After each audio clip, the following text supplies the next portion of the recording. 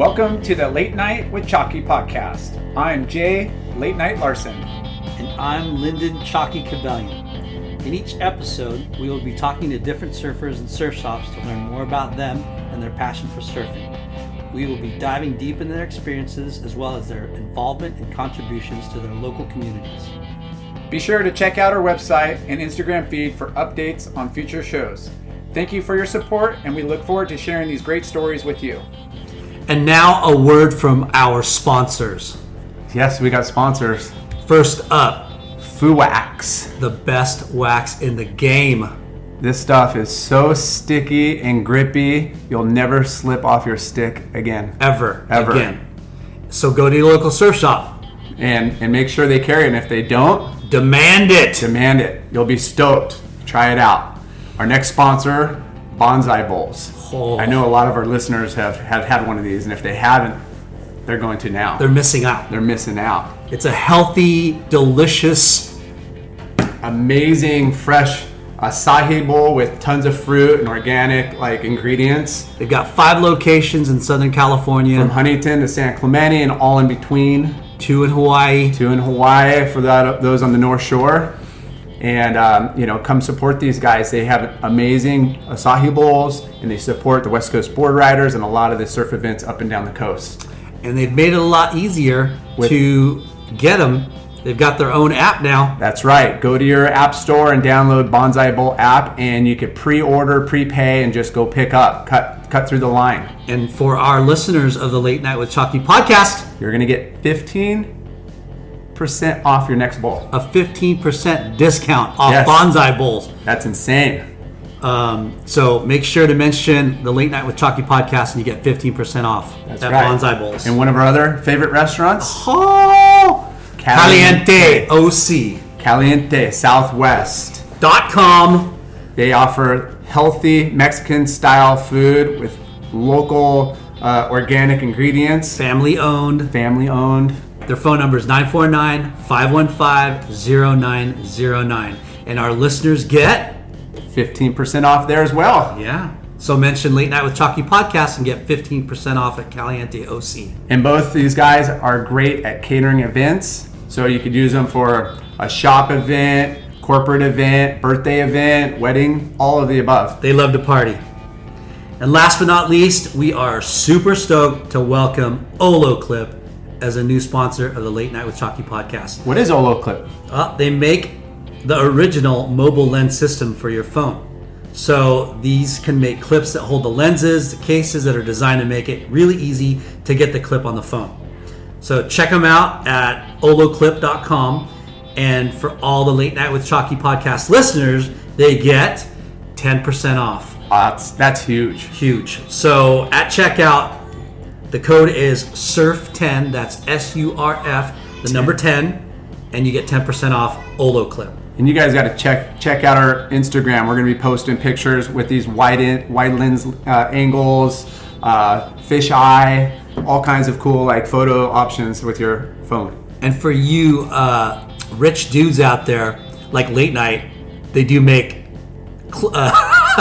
lenses for iPhone 11s. What?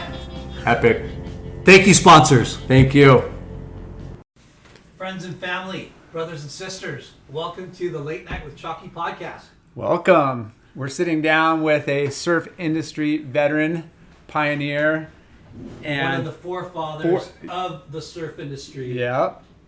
And Argue with us all you want. It ain't gonna happen. a sales rep to VP with 30 years plus experience, and brand builder, and just all around surf industry guru, Tom Holbrook. Thank you. All right. Well, thanks, guys. AKA Holby. Holby, nickname, yep. And don't know why I'm here, but I appreciate it. It's nice to get me out of retirement to keep me in the loop here. Dude, it was great running into you at the at RUCA. That was amazing. A cool little event. The thing that was very cool about it, I hadn't been to the RUCA headquarters, even with all the friends there, and to see the merge of old and young, the old collector guys, Yeah. and to see Brophy so embracing of the whole thing, and I think he gets it and connecting the dots, which it was really fun. Yeah, really cool. For those that didn't know last week was a Surfboards and coffee. yeah, it was a vintage surfboard collection club event, and they had boards from the beginning, as far back as people could find and keep a board. 50s, 60s, all the way to the 80s and early 90s. Yeah, that was fun. So before we get to the present day Holby, let's talk about the beginning. Where'd you grow up? How'd you get into surfing? I grew up born in Newport and then moved to West LA with my folks when I was about 5, and grew up in West Los Angeles and ended up going to school up there all the way through in the Palisades Junior High, Paul Revere. And then I ended up in Carpinteria for high school.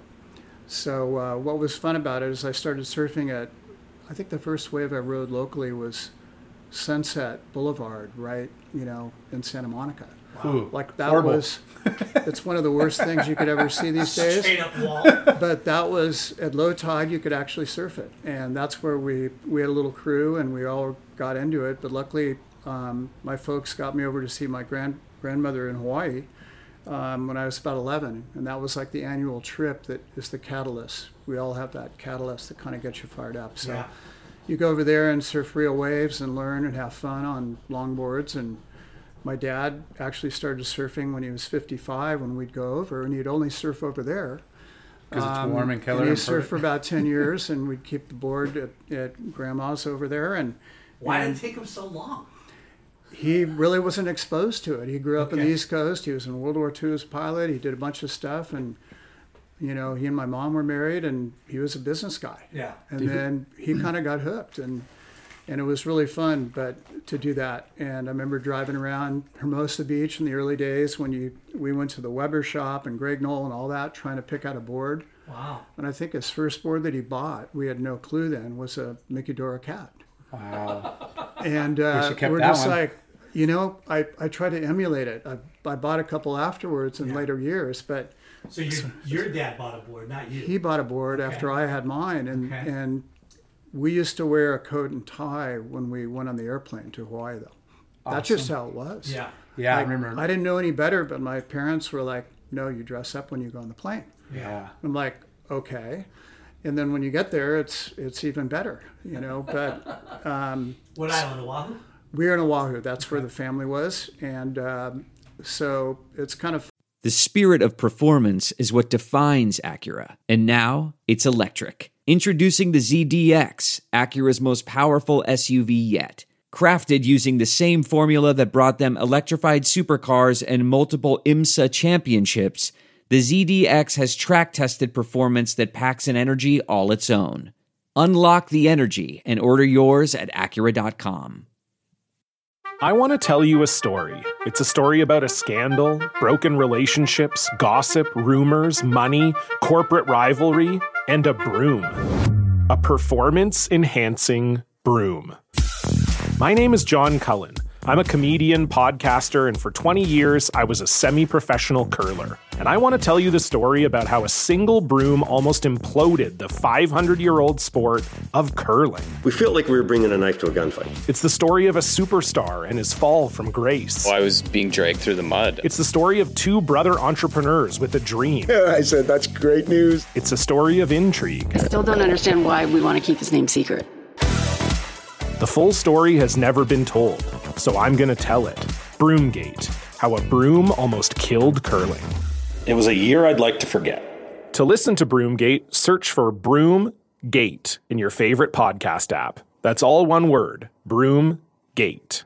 Fun. My mom was there as a teenager hanging out, and my grandmother was there way back. And so it was good to go back and visit some of those places where they spent time too. Wow. So that was fun. And then, but about 11 years old, I started surfing and then came back here, and we had a really good little crew in West LA. And we'd drive to Oxnard and Oxnard Shores and, Port Hueneme in the old days. But otherwise, it was pretty much at the canyon when Wilkin Surfboards was getting going with Jay Riddle and the Topanga guys. And, we'd surf right at the end of Chautauqua, and right by the lifeguard headquarters, the Baywatch. That was like, it used to break back then. Yeah. What changed? It was kind of like the 54th Street of the old days. Yeah. And then they had the landslide, and the whole bottom changed literally after that. And now there's a bunch of volleyball courts and tons of traffic, and you never really see a rideable wave. Right. So we were all forced to drive. Was there a lot of you in your crew? There were probably 5 or 6 of us. Was it friends that got you started, or like all friends that lived in the neighborhood? And we'd pile in a VW Bug or whatever we had and see who's driving. And but you had to living in LA at the time. Longboards, right? Longboards. Yeah. And I remember we all got really excited when we saw at Malibu one day. We saw somebody riding the Corky Carroll mini model for the first time. Next thing you know, I started trying to shape, and I remember hacking up a perfectly good Weber Performer, making it into a shortboard, or so I thought. Wow. So we went through that whole thing where and then it graduated to round boards, round waves, like, Greg Little type designs, big single fins, and, the whole evolution. So it was really fun. And then I was in junior lifeguards in Santa Monica, city of Santa Monica, and the surf culture there was pretty good. We had Bay Street, we had Dogtown going on right behind where I lifeguarded, and Tom Zahn was one of my lieutenants, who's big paddler, was pretty much the man back then. And so there's a lot of great surf influence. Rolf Orness would be out in the water, Santa Monica, and I remember buying one of his used twin fins, which was like, I couldn't believe, it was like getting on a skateboard after growing up. I'll never forget that. Game changer. And so it was really fun. Oh yeah, probably 5 or 6 feet long. And small. Yeah, really small. That was 10 to 12 feet. Oh gosh, yeah. So we went through the whole phase, and it was really fun to see that evolution. And at that time, you'd go surfing in different places, especially Malibu, and so many good waves up there. You would see a lot of the people you're seeing in the mags, and you're just like, wow. Because there wasn't really a lot of surfers then, right? In LA, there are a lot of people around. Okay. Manhattan Beach and Hermosa, there's such a culture there. So it was fun to grow up and see all that too. But really, the first surf trip was really going to Hawaii once a year. Like, that was so special. Yeah. And going to Kauai in the early days, that was a whole other story too. Yeah. They're just you just get it in your blood over there, you know, and it's pretty special. And meeting Titus's uncle way back, he was the beach boy, a guy named Percy Kahinimaka. And he was the beach boy at the Kauai Surf in the old days, in the 60s, and that was the job. Yeah. Yes. He was in the movie, the book Hawaii by James Michener. He was actually starred in it and played one of the Hawaiians. He was like celebrity status. And that's the picture over there, right? Yeah. Okay. And he was a great influence over there too, and pretty special guy. But again, getting to learn our way around there we were really fortunate too. That's lucky to be able to experience Hawaii at such an early age. Yeah. Right. And seeing what is out there and be like, and have the opportunity to go back. Yeah. Because how much better is it when you're in board shorts or just shorts surfing waves? Yeah. Instead of being in California. Yeah. Hey, but we were in the Howley areas. Yeah. We didn't penetrate too much, and it was all good, and it was great back then. It was really special. So other than that, then I ended up in high school in Carpinteria, which was a treat too, a really small school in the hills, and 150 students. And one of the things we could do is literally look from our campus and see the waves breaking at the outer reef off Carpinteria. Wow. And we had teachers that would take us down to Rincon after class, drop us off in a cattle truck. And then you'd have to hitch a ride back and figure it out. And hey, Greeno might be in his old highway patrol cruiser. And you could talk him into giving you a lift back to Casitas Pass, and then you'd hitch back to school for there. George Greeno? Yeah. And he'd be out and all the... Hitchhiker ride with him? Yeah. Oh, yeah. He was there a lot. And to watch somebody go faster on a raft than anybody on a surfboard was insane. He was a regular there. He was just amazing on watching him ride a wave. Yeah. And then the wilderness board started, with the round bottoms and, and growing up watching everybody from Jeff Hackman, the first time I ever saw him, to Nat Young, to all those guys would come to Rincon when it was good. Yeah. So December 69, I remember vividly going to the headmaster and saying, hey, this is really big out there. Like we can see it. So there any way I can get out of school today? And for whatever reason, I guess I was a good enough student. He understood. I think there were only 11 of us that surfed at the school, and he let me go. That's awesome. And I remember that was Big Wednesday, and paddling out of Rincon, and there was, I think the first set I timed was like 17 minutes. And then there was the lull, and it was insane. I made it out after a long paddle, but the waves were so big it was pushing into the Coast Highway. Wow. And that's when it flooded down by Maria's and all that stuff. But it left a lasting impression, you know. And but being able to grow up there with Al Merrick and the whole crew and Roger Nance and all those kinds of guys, and seeing the Santa Barbara influence on, what it did for somebody like Tom Curran. We used to give him Quicksilver board shorts, right? And this little Grom was just ripping, but you saw what Al did to train his team up there. Yeah. And he had this quiet little society that he was just grooming these guys. Yeah. And it was really fun to kind of just watch all that happen. So being in Carp for 4 or 5 years was pretty special. Yeah, it's incredible up there. I just wish it was more consisent. Yeah. Yeah. Oh yeah. But back then, trek. It's a trek. Yeah, It's I not mean, a crazy trek, but it's a trek. You leave early, it doesn't matter. But yeah. But it's all about the traffic now. Yeah. It's still special when you get the right day, but if you know where to go. But all the other spots, Stanley's Diner was still there.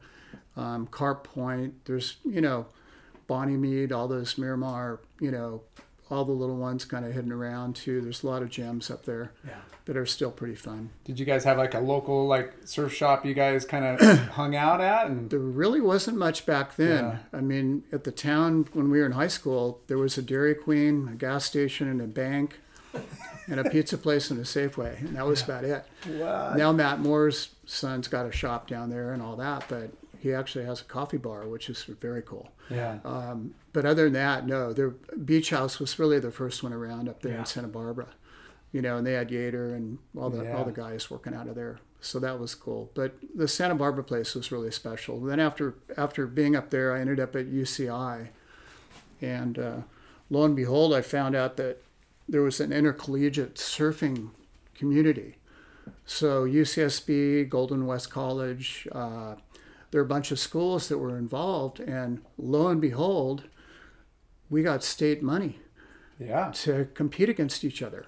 So somehow I was able to lead that group. And I remember, we'd go up and surf against UCSB, and we had a whole crew, and we had a budget to stay in Motel 6. And budget for gas and not everybody behaved at night, but it was really fun. And, that's where I ran into Bob, because he was on the McKnight, he was on the USC team, of course. Yeah. And that was really a fun adventure. And the Regents shot that down after a couple of years, though.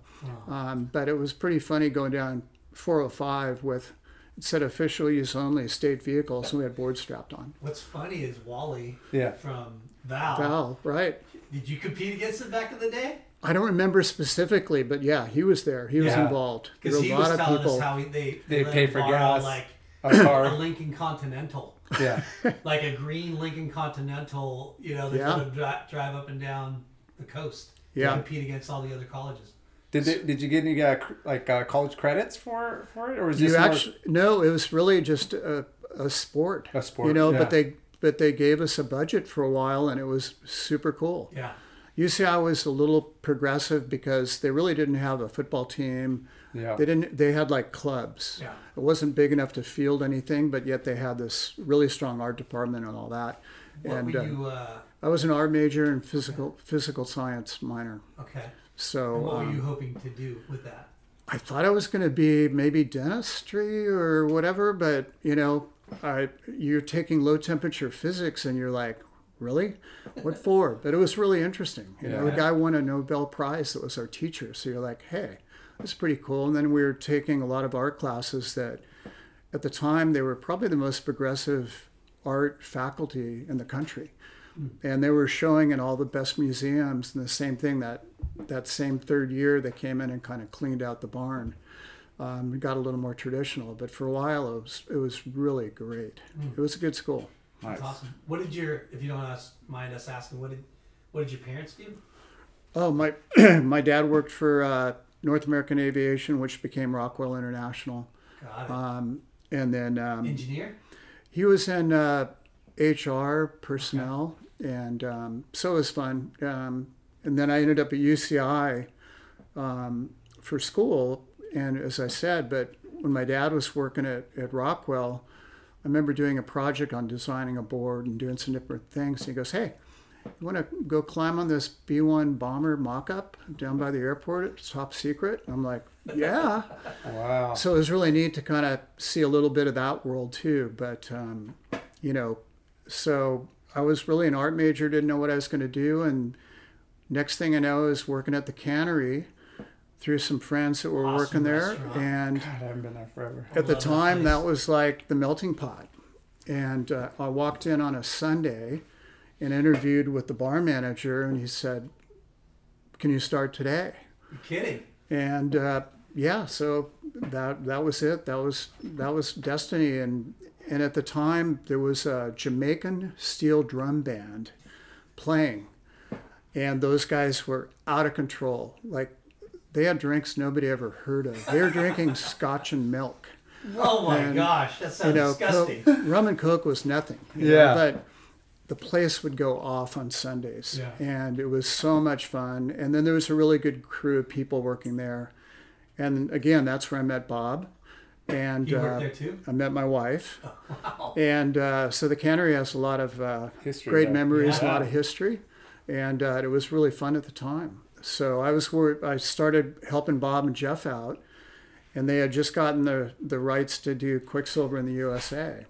And that was probably 76, 77. That's so incredible. You guys were still in college, or like? Yeah, I had just graduated, and they said, "Hey, do you want to pedal these board shorts, for us around, And we have Were a few you of the guys surf already, shops. like friends and surfing together? Yeah, Or- so we knew each other and we're surfing, and Bob and Jeff had given me shorts, and everybody was pretty into it. We're like, "Wow, these are cool. No Yeah. liner, Velcro and snaps. Like, what's the deal?" Yeah. And they were more expensive than anything else, of course, but they were really unique. So we So it all was- would surf together It and was hang out. Bob and Jeff Hackman? Yeah. Yeah. And And Jeff then- Hackman was already Yeah. big time, right?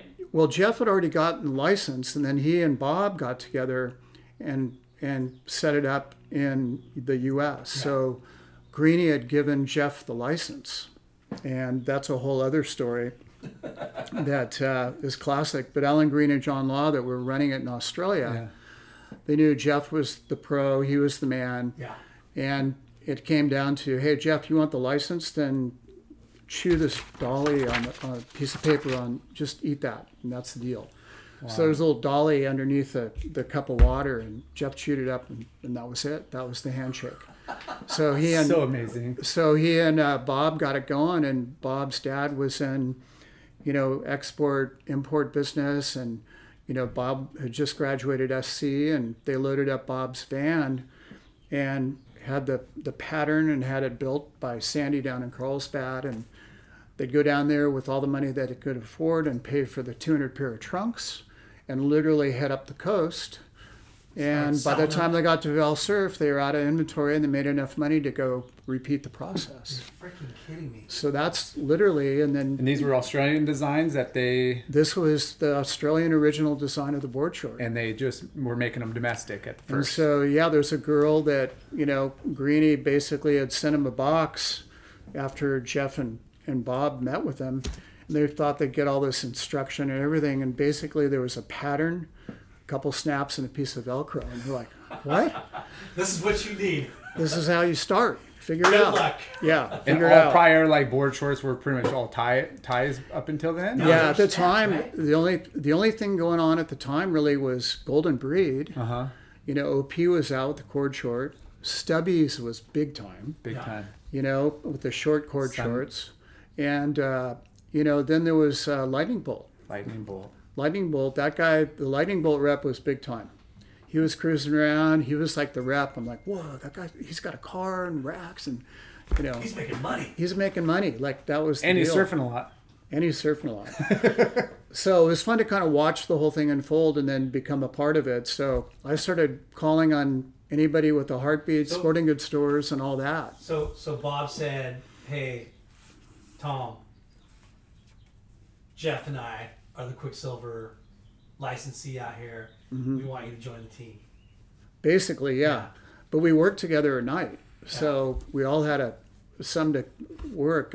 Bob was a valet at the cannery, and then I was working in the bar. And so during the day, you know, you'd get up and go pedal board shorts that cost a lot more, and you'd be explaining why the patch is so big and, you know, the Velcro and the snaps and the whole thing. And it was really fun. Just trunks. Yeah, that's all we had. There wasn't a T-shirt, none of that stuff. Nothing, just trunks. So I remember vividly going down to San Diego. Like Steve at Claremont was one of the guys that always comes to mind with Rob at South Coast. And, you know, we had so much fun. We'd always go surf first. Yeah. And then it would take like 2 minutes to kind of look at the little bag of board shorts because there are only a couple styles. Yeah. 1977, 01 was the first style number, 7701. That was our scallop style. Yeah. And again, that was, you know, that was the excuse to go down and get some waves and see if they were interested in a few. And then same thing, you'd go to Kim at Channel Islands and you'd be there for 3 or 4 hours while he really wrote, well, I'll take 133. No. I'll do a 34 instead. No, how about 129? Okay. But it was all good because we had a good time. But anyways, it was pretty much... Buyers still do that today, by the way. Of course. Do you call it marching soldiers? That's what it was. And, you know, we used to joke, but we had a great time. And again, those were the early days and working 2 jobs. And I remember vividly, my wife was a school teacher at Montessori.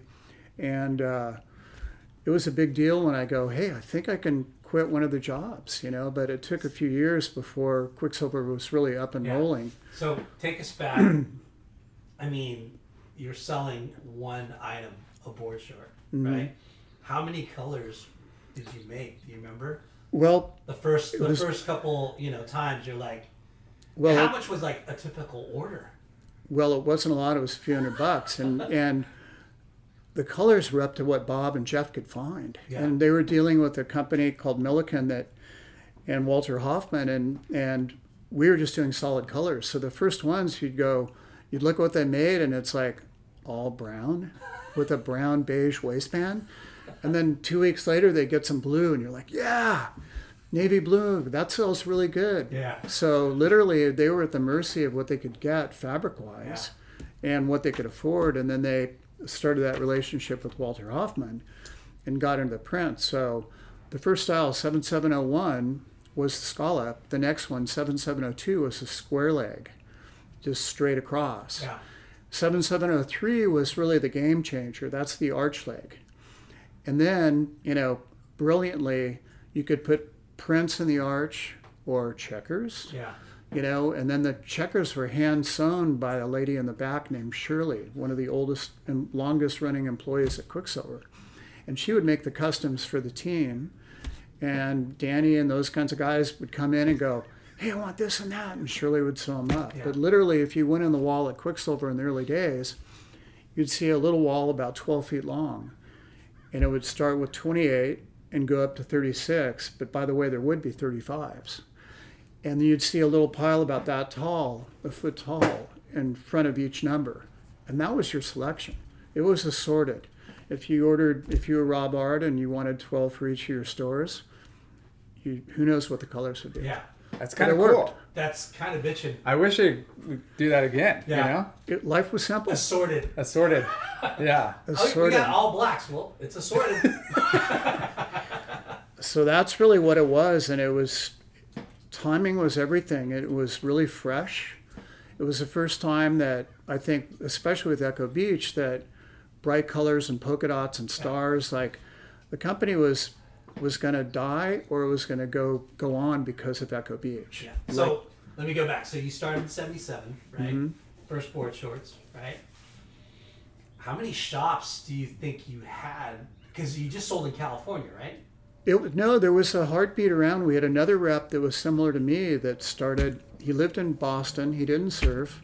His name was Bob Merrigan, and we'd see him at the trade shows. We'd all go to Surf Expo in Florida because that was where you go. And in those early days, we'd show up with some black fabric. We'd go to the 84 Lumber Store, which was their version of Home Depot back in the past. And we'd buy 2x4s, build a frame, and set it up and just put the little board shorts out. And then Bob Merrigan would fly down from the East Coast. He would wear a bow tie. And he wasn't a surfer, but he had the first computer I can ever remember anybody having. Wow. And people would go, "Oh, you're Bob. I've talked to you on the phone. I bought the 24 units from you last week. I'm in Florida." And literally, he didn't travel at all. It was all done by phone. He would call the surf shops and say, "Hey, we have some new prints or some new colors." He was an original telemarketer, huh? He was a telemarketer. Right. And so we had a lot of fun times at the trade shows in Florida, and that was really the beginning of it. And then, everywhere in between was kind of open season, whether it was Texas or Seattle. I remember getting a call from somebody up in Seattle, and I'd never heard of him. And I look it up, and I go, "Wow, it's a little regional department store. Awesome. Bon Marché, that sounds really cool, and they want to get our board shorts." That's was the biggest market, but you're going, Seattle? Yeah. And they were super cool to deal with. They became a big chain, obviously, but, that was really how it grew. There was a sporting goods store in Westwood Village that sold tennis rackets. So besides the Val Surfs and a few surf shops we all knew around, that was the challenge to get it into places that we could grow and develop. Yeah. How soon was Bob and Jeff able to put ads in the magazines, or was Australia helping with marketing, or? No, they had to do all their own stuff here. It was all developed here, but Greenie and those guys always had ideas, and Bruce Raymond was involved at the time, and the early ads they would generate. I wish I had them handy. That's another time when you're on TV. But the early ads were classic, but those guys would run just straight shots of some of the riders with the arch leg with a floral print in it, and it would say the nicest way to go surfing. Yeah, that was the slogan. Nicest way to go surfing. Yeah, and that was one of the early ones. So those early days were classic and pretty special. And I think one of the lessons for reps is that literally we took phone books and looked through the sporting goods section in any town you could think of. Yeah. If you're in Phoenix, where do you find an account that's going to sell Quicksilver? So early on, you guys were it's called Pioneer. It was portfolio. It was called pioneering. And a lot of reps grew up later in their careers and never had to do that. They walked into a territory that was already pretty much turnkey or developed, but especially Southern California. Yeah. Everybody knew kind of everybody. You had all your account base. But when we wanted to go to Bakersfield, who do you sell? Yeah. Lompoc, you got to figure it out. And, there aren't cool shops everywhere. But that was the challenge, is how do you grow and develop the brand before you oversaturate it in a particular market? Yeah. And the goal was you want to be in the best shop in every town in America. You don't want to be in all the shops. You want to be in the best shop. Yeah. And then at the time, it was just you three, pretty much, right? Well, it grew behind the scenes. And, we had Tom Parrish get going in Hawaii, which nobody better than his legacy and heritage, and it was fun. Nobody had a handbook. Nobody really knew how do you run this whole thing. But in the early days, it was all about cash flow and trying to keep it going. And many times, I'd get a big order as we grew and we moved from 17th and Pomona to Production Place. And I remember, we had a couple guys that invested, and I had to run in with purchase orders so they could go down to the bank to help finance the next production run. Yeah. It's like you get big orders, that's what kept it going. Yeah. So, and again, those early days, it's hard to think back at how crazy and everybody was kind of winging it, but that was the beauty of the times. Yeah. How many season, or probably wasn't seasons because you're just making as you go. But when did you guys start doing like T-shirts and like maybe hats or anything else? I remember when Bob, there was a time where like, hey, Bob, you ought to do T-shirts. Believe it or not, we made a corduroy pant before we made T-shirts. Wow. I remember the photo shoot down at Salt Creek with Hackman and those guys where they're all wearing this double snap cord pant on the beach with nothing, no top, and the board shirt. So it was all about the bottoms. Hackman's like, dude, no shirts, dude. Yeah. I'm just like, You can't hide this. So there was, it was, I think it was more that reluctance to kind of do too much too quick. And it was like later in life for Quicksilver, trying to do kids was a big discussion. Like, hey, are you cannibalizing the brand? Are you, if the older guy sees it on the young kid, is he going to be over it? Yeah. Like all those questions happened at every level on every development, especially T-shirts. I remember Bob was really cautious about all of the above. When you were talking about Surf Expo and the guy on the East Coast, like in my mind, I'm like, man, it's like three dudes that have really no experience of, distribution or sales, really, right? You're on the fly learning it all. And how fun would that be? Well, I remember to paint a brighter picture, I hadn't been to Florida.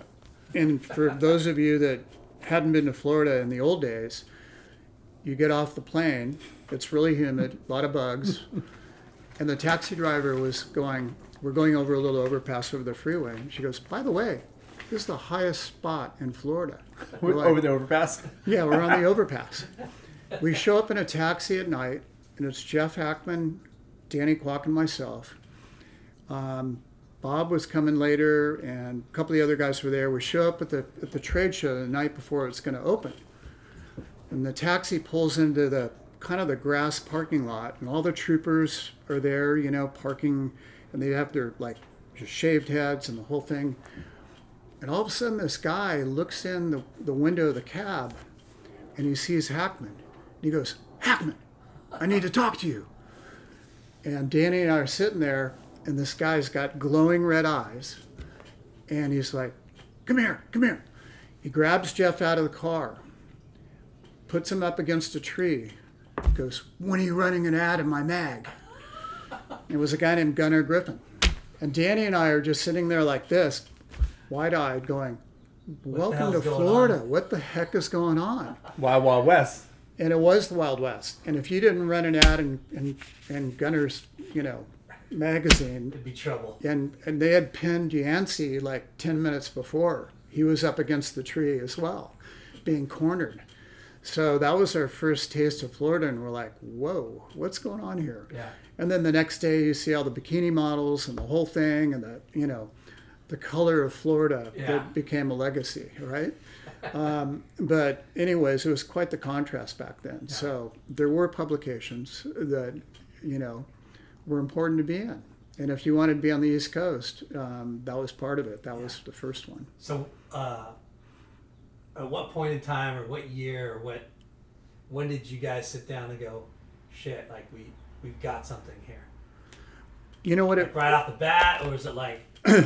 You know what it was? Right off the bat, when you look at a product that you really believe in and you feel special about, you want to promote it, right? Yeah. You guys have both been there. Yeah. And it's kind of like you like the story at RUCA or HSS or Surfside, or you go, hey, you want to support them. And when you meet Alan Green and John Law, and one was an accountant, the other was a wine distributor or sold wine, but they're smart guys. Mm-hmm. And they started the brand by saying, hey, look, we're surfers, we invented this thing called the Ugg boot, but it really doesn't sell well during the summer. Oh my gosh. And their first product was called the Ugg boot. And to this day, that's why you see UGG, Ugg Manufacturing was the headquarters of Quicksilver in Australia. So they sold it off after I didn't know that. Dude. They sold it off after the first season and said, hey, we want to make some board shorts. We want to make it so it doesn't, tear off in a big wave. The Velcro snap's cool. That's where it came from. In the same town was Doug or Claw from Rip Curl, and they made that agreement way back. Hey, look, we'll do the board shorts, you do the wetsuits. We'll grow from here, from this tiny little town south of Melbourne. Yeah. So in those early days, that's what's wild is you hear the story, how pure it is, but the functionality of the board short was there. Yeah. The waistband was designed to stay in place on a man's hips, lower in the front, and with the double snap, it wouldn't tear off. Yeah. And so there was function and quality. And the best thing is you take the board short to somebody that's never seen one, and you turn it inside out. And you could see that it was constructed even better inside out. Yeah. And it was pretty easy to know that, hey, it was made by surfers, for surfers, just like we've always said. Yeah. But who came up with that? It was really, Greeny was the inspiration with John Law for those early days, along with Jeff and Bob. And you just felt that it was like a family that just was starting to grow. But you believe in the product. Hey, you're going to drive 150 miles to help pioneer some accounts because it's part of the lifestyle you're living in, right? Yeah. And I remember whether it was Steve O'Connell or Rob Ard going, hey, someday I'll get a real job, but this is really cool. This is fun. And I remember my dad going, you're going to make a living at this? Like, what are you surfers? UCI for all these years? Yeah, my father-in-law, I remember when I asked for his permission to marry Gail, we were having a cocktail at the Ancient Mariner, and I remember vividly, and he looks up at me and he goes, surfers though, you're a surfer. How are you going to support my wife? I'm just like, that was the connotation back then. Yeah. It was fast times at Ridgemont High, and it was a pretty neat feeling when Quicksilver did go public in 1986. And I remember we had our first board meeting, and we all, hey, what's that? What's it mean to go public? And it was a pretty special way. And I remember my dad came down, and he's like, wow, this is a real deal. Yeah.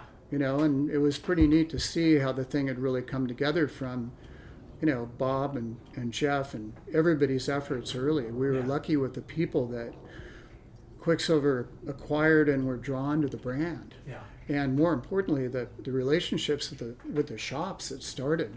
We were all having fun doing it. Yeah. Yeah. And hey, Steve was hoping he could still have a shop in 5 years too, right? Or Aaron or any of those guys. Yeah, it wasn't just your guys' livelihoods. Now you're making a huge impact on all these surf shops' livelihoods. Yeah. So it's not just your little, bubble at the, your Quicksilver family. Now it's like, wow, we're really moving the needle. Nationwide, and then it's global. But yeah, I think the other thing is there were so many brands operating at the same time. So Gotcha, Catch It, every day there was somebody else trying to jump in. Yeah. And then, a lot of the posers. And I remember, just nonstop, there were more and more people trying to dive into the same thing. So you had to be quick and the quality had to be there, but it was really those relationships that you start early. Yeah. That people trust you, you work hard to take care of those guys, you get them the best product, you want them to make money. You want them to succeed with it. And distribution was something none of us really knew. Yeah. But at the time, I like, hey, Jack's was the evil empire. And I remember standing with Bob at the first trade show in San Diego called Westmac. And I remember somebody goes, hey, those are the Jack's guys coming. And at the time, they launched a brand called the Golden Wave. That was a direct knockoff of our brand. It had the same patch. It had Golden Wave and stitches with gold.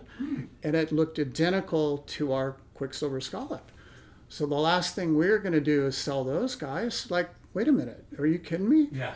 And anyways, it's funny to leapfrog later because over the years, they were one of the last accounts that we sold. And I remember a lot of reps were going, hey, gosh, I make my house payment on how much I sell to those guys. I'm like, hey, it's like, but we've got great distribution. We've got to feel good about it, and it took a while before we all partnered up, but it was a very delicate thing to go deal with Aaron and say, hey guys, we can't ignore a 10,000 square foot store across the street from you that does a great job. Yeah. We've been loyal to everybody, but business 101, there's a time point. You're carrying other brands. Hey, we're going to expand a little bit. And I remember that was always delicate, getting into those conversations. It's still like that. You've always had it's that. still like that. Yeah. Yeah. But So, thank goodness you guys pioneered that. hey, we didn't know what we were doing. It just goes with your gut that you want to be loyal. But be honest and upfront And and be like, hey, we're not here for any one of us to fail. We're going to make sure it all works out at the end. Yeah. Yeah. So I kind of call it, when you look back in the modern times now, the golden age of the surf industry was where we all grew up. Yeah. And it's never going to be like that. And I think that's what people are they're still looking for a company that has that. Ruka's probably the closest to carrying that on, where so many other management ones have changed so dramatically. And, it's so ironic that here's Quicksilver and Billabong under the same roof. Yeah, they have a wall, but, they were our biggest competitor for so long. Yeah. And, you have to be tripping out on that whole thing right there. Not as bad. I mean, I was blessed with the career I had and the friendships. And I mean, I think at one point I had 19 friends from Quicksilver and Roxy over at Billabong. And I would go over and see them and catch up with them and see the friends at Quick. And, and I remember the phone was ringing off the hook when they all go, we're moving back to the same old building that we got laid off away. And it was, it's pretty wild how the whole thing has kind of developed. But I think it really came down to business 101 started becoming, hey, it's like surfing has to get into business to succeed in the future. Yeah. And as people were growing, it's all easier when things are growing crazy. Yeah. And you're trying to maintain and keep up with it. And at the same time, but then the bills are bigger and you have to buy things further out. And forecasting and planning and hiring and I was just gonna that's the hard part. I was just gonna say, like, in the beginning there, when it was you three, what were the roles in the beginning? You were sales? Mm-hmm. In the early days, I was the sales guy, and Bob and Jeff had to figure out the rest. Danny was really the first real team rider in our books. Yeah. And luckily we had a lot of other guys that story of him flowed. That story of him and Preston. Oh, it's very true. Stealing. Very true. Stealing Quicksilver out of the warehouse and then getting caught selling it out of the back of their van. Yes. Yeah. And instead of getting them thrown in jail, Bob made him work it out. Yeah, Bob and Jeff made him work it out, and no, it's classic. Yeah, turning that into labor, sweat labor. Do you want to go to jail or do you want to work for us? And easy decision. Yeah, but that's part of it, and the back door of that building, you can still drive by that building area right there at 17th and Pomona, and the back door was always open, and those guys knew it, and that little pile I described earlier was just sitting there. Yeah. Go up and grab, and if I'm not mistaken, they grabbed the wrong sizes. All 36. They couldn't run far enough in to grab, I think that's why it didn't work as well, and they had to go sell a bunch. Yeah. But yeah, it's classic to see everybody, how it all started. So I remember the other story that's pretty timeless is we were at the Magic Show, and it was in the Echo Beach era when it just started. And all we knew, we'd sold T-shirts, we had shorts and everything. And we were at the Magic Show next to members only. They had a row of like 80 booths. They were huge. They were huge. And we had one little brand here. And again, we had this tiny booth, and Hackman was there, and we were waiting for a box from Alan Green in Australia. And that was going to be our new design. Like, that was it. We'd heard it's coming, it's being shipped to you. You can show it at Magic. And we're just waiting at the booth. Luckily, this little box showed up. And Jeff grabs it. Danny was there. And he opened it up, and his face he's like, oh no, we're screwed. And I'm like, what are you talking about? We look, and it was polka dots and stars and all the Echo Beach stuff. The best shit ever. And we had no idea. We're just going, how are we going to sell this? And at the time, everybody's wearing solids. It just ended up being the most fortunate thing, but it was really inspired. So New Wave hit. Yeah, but you know where it came. Before it hit you guys, right? You know where it came from. Greenie was a big horse racing guy, and if you notice, jockeys wear all this fun stuff. Yeah. And Very needless colorful. to say, I've got a picture on the wall here of my dad. They were racing cars in the 50s, and they wore the same kind of jumpsuit with wild stuff on it. And that was like an influence, but the horse jockey thing was the deal. So the stars and polka dots and checkers. That was his inspiration? But Greenie had this horse thing, and that was part of it. But they had the artist down there that Simon Button Shop was the one that kind of curated it and put it together. He's brilliant. Cool. And, you know, saw this direction and then transcribed it into the prints. So the prints were engineered with those images. Yeah. And then we ended so up... Echo Beach came from Australia? The idea, the artwork, yeah.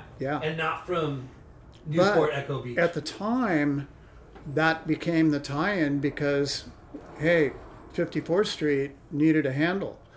There it is. Echo Beach was the handle. Danny was the figurehead. Yeah. Who was it called Echo Beach? The range was called Echo Beach. Okay. From Australia. The range that we presented was called Echo Beach. Okay. And what it was is basically a group of prints. And let's jump to Bob Merrigan on the East Coast. Here he is on the phone. He's got Echo Beach. He's very far removed from surfing, much further from these prints. He's freaking out. He would call, you know, sunrise to sunset and say, hey, how many of the Echo Beach? I just got this new crazy print in. Okay, maybe I'll try some. Whatever you guys have sent me before has worked, even though it's assorted. Yeah. And then, you know, he'd call, you know, Ron John. You know, they'd say the same thing. Hey, send us, we'll take 48. Yeah. And, you know, around the country, we had just enough to kind of get things out there. And the thing hit like gangbusters. Dude. And all of a sudden, everything everybody's... about that was so magical because, I mean, I thought Echo Beach was Newport Beach. Right? Yeah, that's... And it was 54th Street. Yeah. You transcribed that name and made it 54th Street, Studio 54, Exactly. Echo Beach. Right? Exactly. So that was kind of the fun thing that you're just like, oh my gosh, it worked. Yeah. And I remember being in that trade show booth just going, what are we going to do? You know, and then you got to go call around. And we're at Magic, you know, which they didn't get it. You're looking at the stuff around you. You had designer jeans and members-only jackets. Now, was there surf shops going to? Yeah, believe it or not, there was a lot of private label back then, and the bigger stores were, and we were getting more and more pressure from the bigger stores. But, you know, you can't find surf shops in Spokane, Washington. Who do you sell? Yeah. You know, so that was the balance of, hey, we'll sell Miller's Outpost, but only the ones inland. Yeah. You know, and no, you can't have it out here or out here. I mean, even Pac Sun. I remember they were pretty bummed because we still had stores we weren't comfortable dealing with. We had plenty of distribution in those areas. Yeah. And we had a handshake arrangement like, hey, you guys, we'll support you because you're helping us grow, but, you know, we need to balance this. We want to keep the brand strong, so it's a delicate balance. Yeah. But then Echo Beach was such a hit. That was primarily a surf shop only kind of package, and that really reacted to it. It didn't translate into bigger stores anyways. Yeah. And that's the whole idea, is that we didn't realize it at the time. That was the more progressive part. Yeah, keep it edgy, it's keep the it tight. Artist collection, if you want to call it, that Ruka would do. Yeah. So core exclusive. So what happened afterwards? Like, how do you up that? So there were more and more Echo Beach prints that Simon and the crew down there would put up, and then it was followed by what's called Heat Wave. And Heat Wave was, the colors kind of were still bright and blended. You may remember an ad with Willie Morris, and, you know, there's some classic ones. So then, those were the things that kind of kept us going. And then there were volley shorts that were released, like what we were wearing up there. Yeah. We did a solid volley. Yeah. And we did a solid with a big crazy patch, or we did floral prints. And Bob actually was sponsoring Karch Karai at the time. And Bob's always been a volleyball player. So there was this little college thing that was developing volleys, and we recognized a market there. Not everybody wanted a fixed board short. Right. So we're just really lucky with all the crazy stuff that came across. When Timing too. I mean, unbelievable timing. Yeah. We were talking about that at that point in time, it seemed like Newport Studio 54 was like the epicenter of the new wave, new school kind of surfing and fashion and design and all that. Yep. And I remember, Quack, what's his name? Jeff Brasda, Preston Murray, Parker. Jeff Parker. Yeah. And Mike and Moyer taking the pictures. Remember the Hot 100 100 hardest yards. And it was Danny jumping off the jetty. Yep, and the with pink polka board dot, shirt. Polka dot board. And as a kid, I was like, "Fuck, this is insane." Yeah. These guys are rad. I want a polka dot board short and a polka dot surfboard. Well, remember, I think the magazines were going crazy because a lot of surfers around the planet were reading the magazine, going, "How the heck is Newport the hottest 100 yards? Wait a minute. Yeah. What?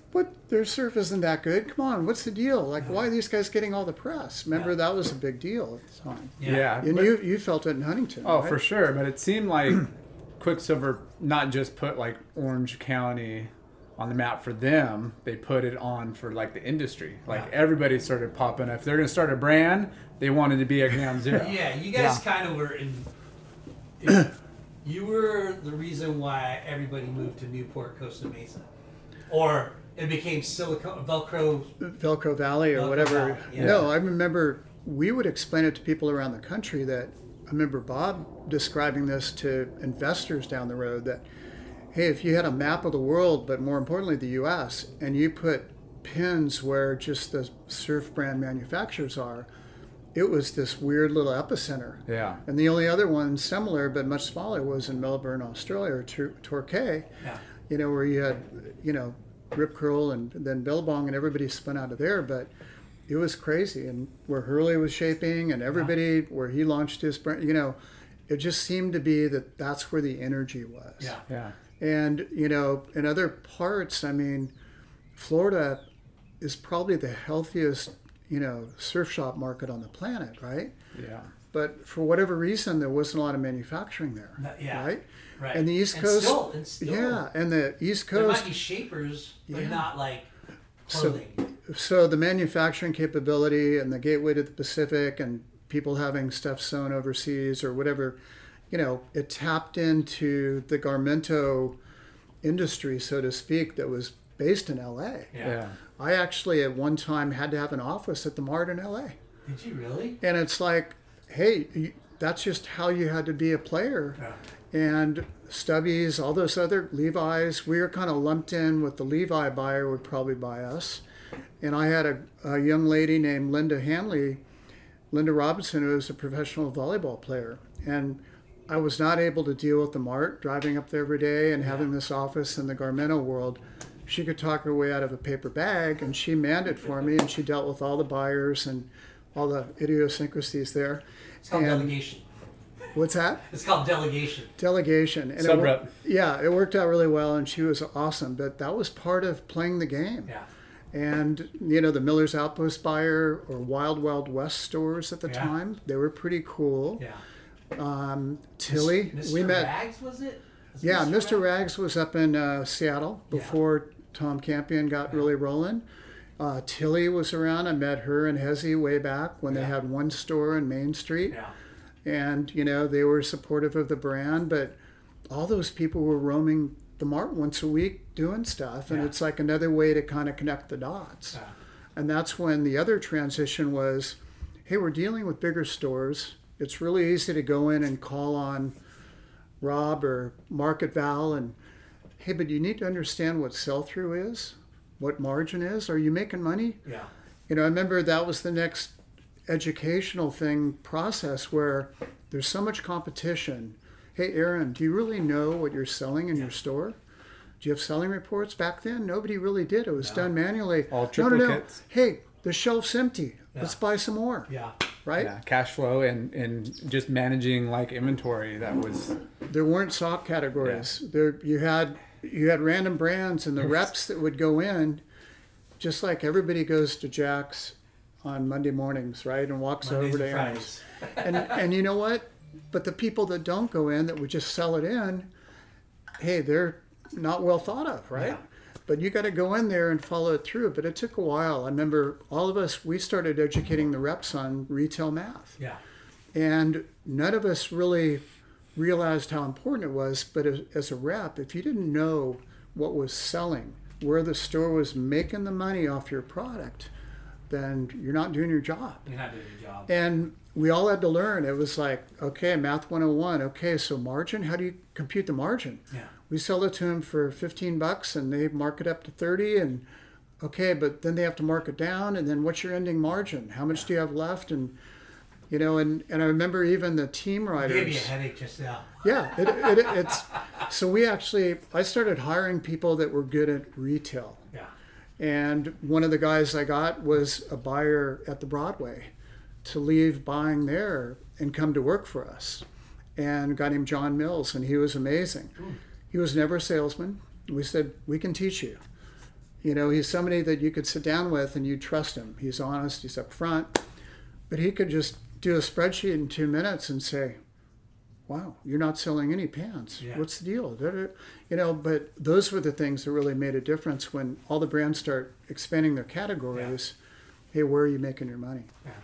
And you guys tell me, but remember the board short wall at Surfside? Like you had to be on that thing.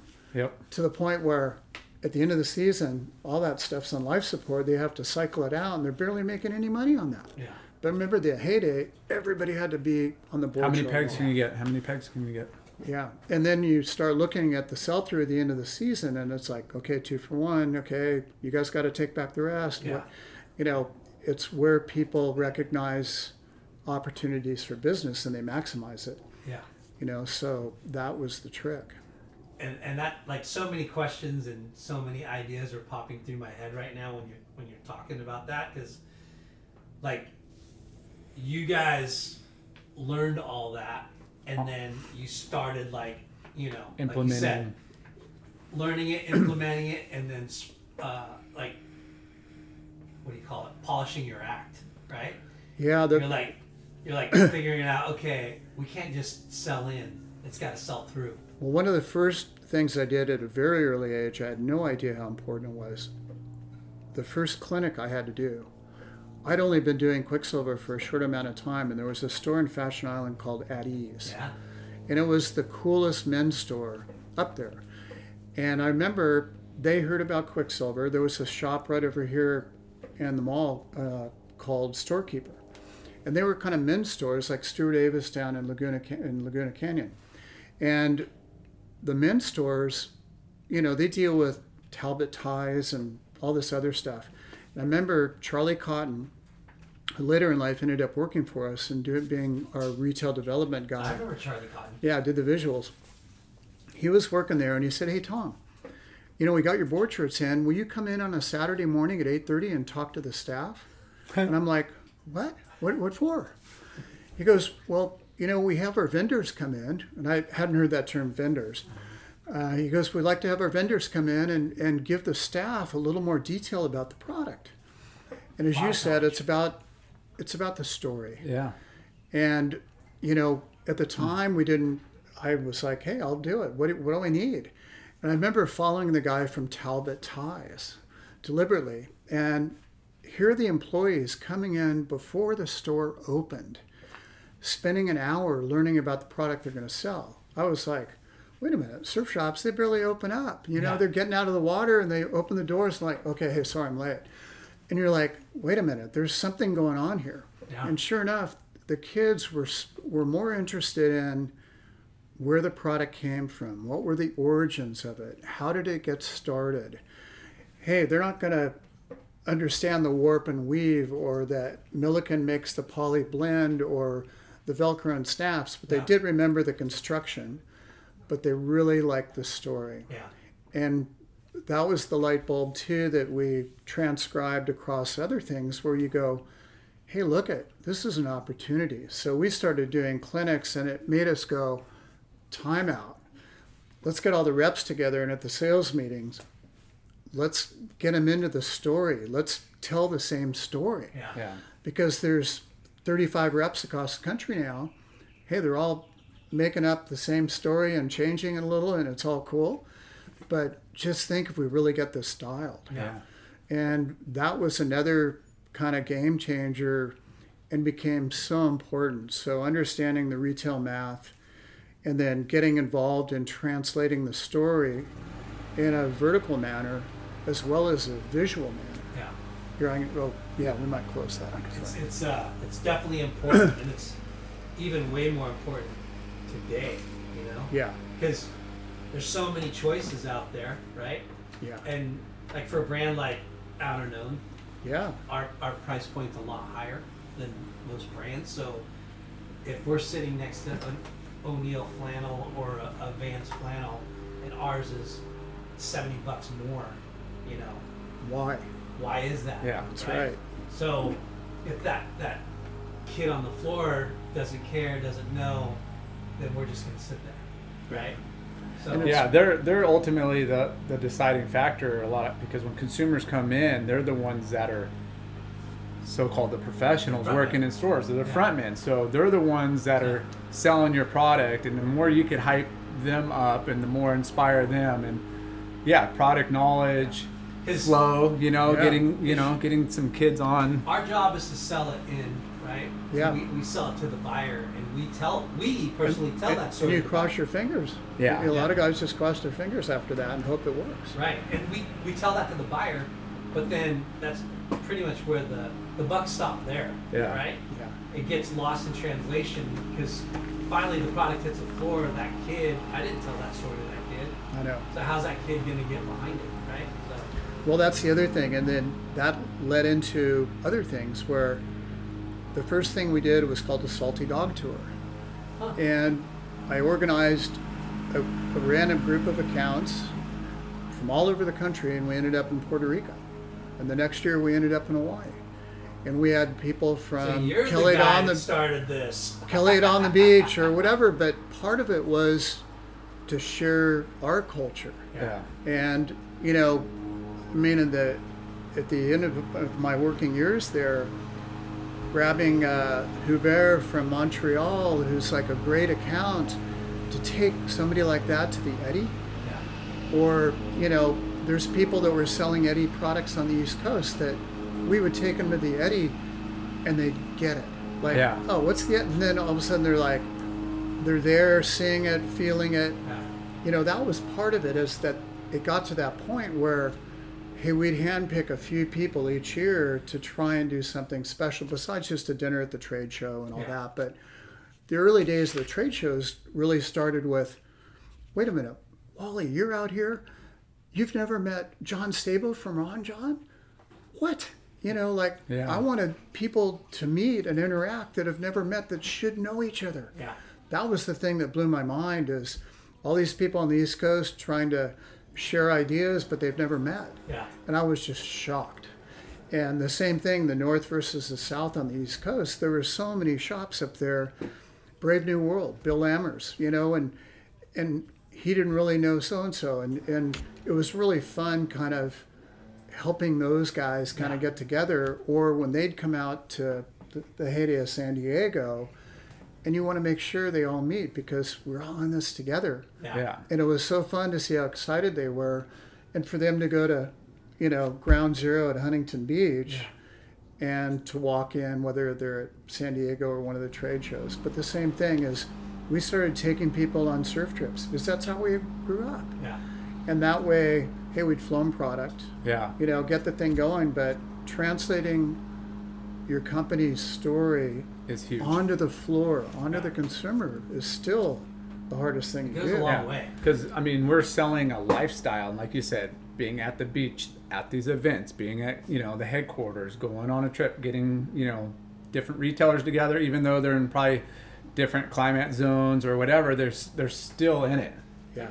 Not only are you showing them a good time, but you're showing them the lifestyle, the culture, and really, if you're successful, right? If your brand is important, those people are going to rally around you more Because, hey, they're sharing success stories, right? Yeah. Quicksilver's doing this. Oh, shit, I didn't know that. Yeah. Like, Yes. It's Now I know. engaging. Yeah. The other wild one time I remember training the athletes was so important to Quicksilver.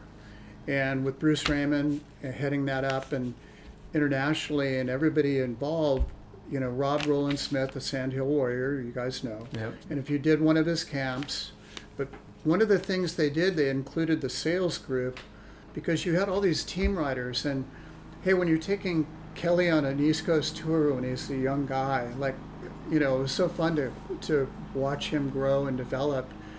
But one of the things we tried to do is, hey, we're torturing them to go shop to say hi, but we're also saying, how important this is for each one of these kids to see you or meet you, no matter who the rider is. Yeah. And a lot of the guys like Kelly got it. And I remember Kelly in particular, he was the hardest to get going in the morning. Not as bad as skaters, but Kelly, once you got him up though, and rolling, and we said, here's the schedule, he would not leave to the last kid got his autograph or signed. And at a young age, he was so appreciative, and he'd spent all that time with Keckley going up, the East Coast to Hatteras when he was younger. But that was kind of the benchmark. Tom Carroll was another one that was amazing with people. There were other team riders we'd take around, and you're like, hey, you got to get out of the car now. Yeah. Hey, don't just go in the back and read the mags, And it was so amazing when you watch the magic happen for the people that get it, that translate it, like personally. And those were the guys that going around, hey, it was a tour. We did Kelly's, one tour. We did like, I don't know how many stops in 7 days when he 11-time world champ. Yeah. And it was planes, trains, and automobiles. But I remember Kelly was just, like, hey, this is too much. But he pulled it. And the last stop was Puerto Rico, and we're just like, Kelly, come on. He goes, no, I got it back. And I'm like, they are so into surf, and the same thing when I think they feel it too. But he in particular, it was like a privilege to go with those guys. And then when they saw the influence of how well it can work, and they get it, where you have some of the younger kids that, Sandhill Warrior was a great example. He'd train them and take them up and down the beach and surf. But part of it was we try to explain to them how the surfboard industry or the board short industry works. They didn't understand how a board short's built, how the price works. Why do they sell it at the store at $55? How does it get to that? We had to explain what it takes to make it, how many pieces. Yeah. That was actually amazing because they had no clue. Nobody's ever told them. Right. They're just a team rider. Just ride for you. Hey, they just get free stuff. Yeah. Now, how does that work? Yeah. And that was kind of really fun to find the kids that were really, 5 out of 10 were really eager to understand that, like Reef.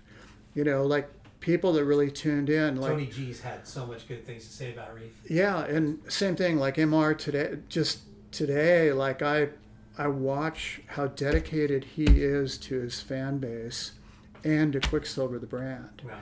And it's just amazing what he does. Like last time he was here, I'm like, do you have a team of like 10 people on your social media?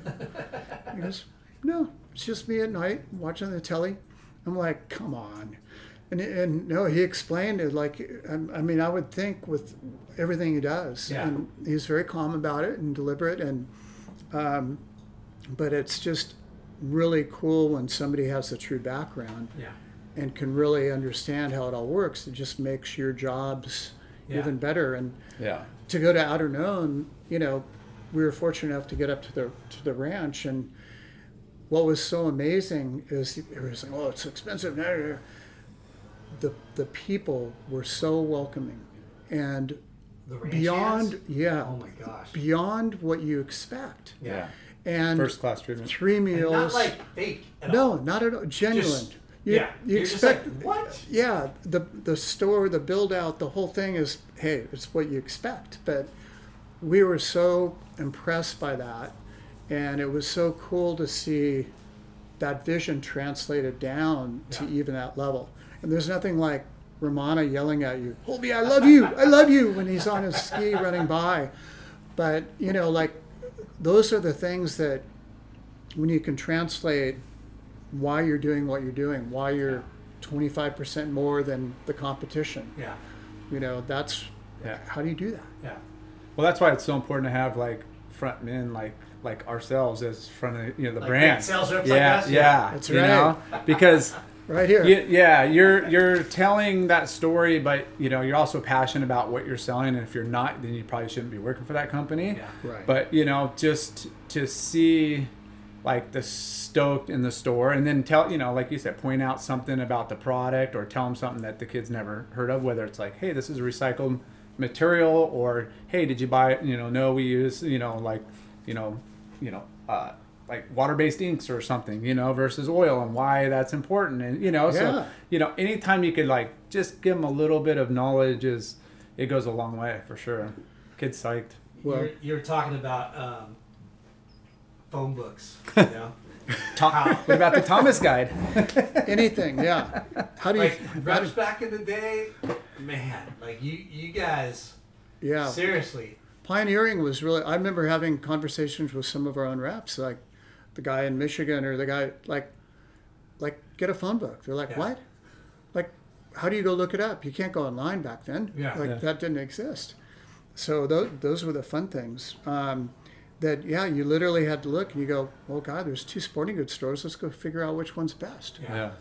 Those are called cold calls. Yeah, cold calls. And all the commercial real estate guys have to do it for 5 years, right, before they graduate, so to speak. So no, those were interesting times. So again, I think that it was so special between the customers, the reps, the story, the surfing, the evolution, the timing on just that aura of the surf industry. The trade shows were in full bloom. Yeah. Everybody was just having fun. I remember meeting a guy that was selling cell phones and killing it. It's like, I want to quit my job. I want to work for a surf brand. Yeah. Like, I just want to work for a surf brand. Yeah. I'm making great money, but it's not what it's all about. And how many people do you run into today that you used to work with in some shape or form in the industry, and they're like, I'm still looking for that special avocation. Yeah. It's not a vocation, it's an avocation where you love what you do. Yeah. And you appreciate the people around you. Yeah. And you develop those friendships that are lifelong. For right? sure. So, how long were you at Quicksilver? From 77 to... Well, 35 years. Wow. Roughly, yeah. And what were your titles? Rep to sales manager to... Yeah. Basically starting with the rep, and I remember getting Dan McInerney, because San Diego is a far drive to cover everything. And Dan Mac came on board, and then Willie, and I had 10 people underneath me in my own little Holby Co. group. Yeah.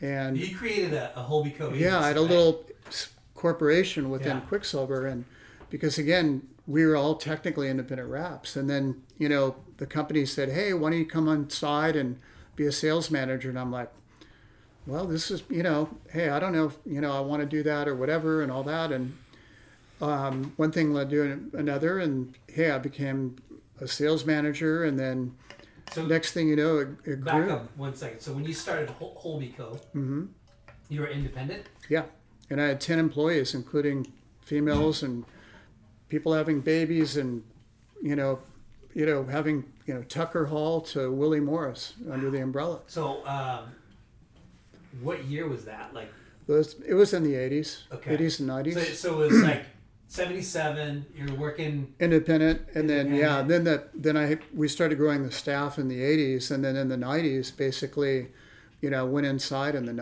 early 90s, and Janet Gothard was my trusted right hand. Gothard? Janet Gothard, John's Gothard. Wife. Okay. Yeah, and it was really a fun crew. So I had a separate little office across the street in Monrovia, and but yeah, that was wild. We had a really good crew. Tom Reese. Yeah. So never a dull moment. Yeah. We had a lot of fun stuff going on, And then when I came inside, then everybody else went on their own, and it worked out great. And then, yeah, I started traveling more. I hadn't anticipated that, but I knew going across the country is not a big deal. You know, I had relationships in Florida and Surf Expo and a lot of the shops, and hey, it was fun. And then what happened after that was all of a sudden I got a phone call in '98. I was on vacation in Honolulu, and Bob, or our president at the time, called and said, hey, what do you think about Canada? We just got the rights to Canada. Do you want to get it going? And I'm like, never been there, but yeah, hey, I'll do that.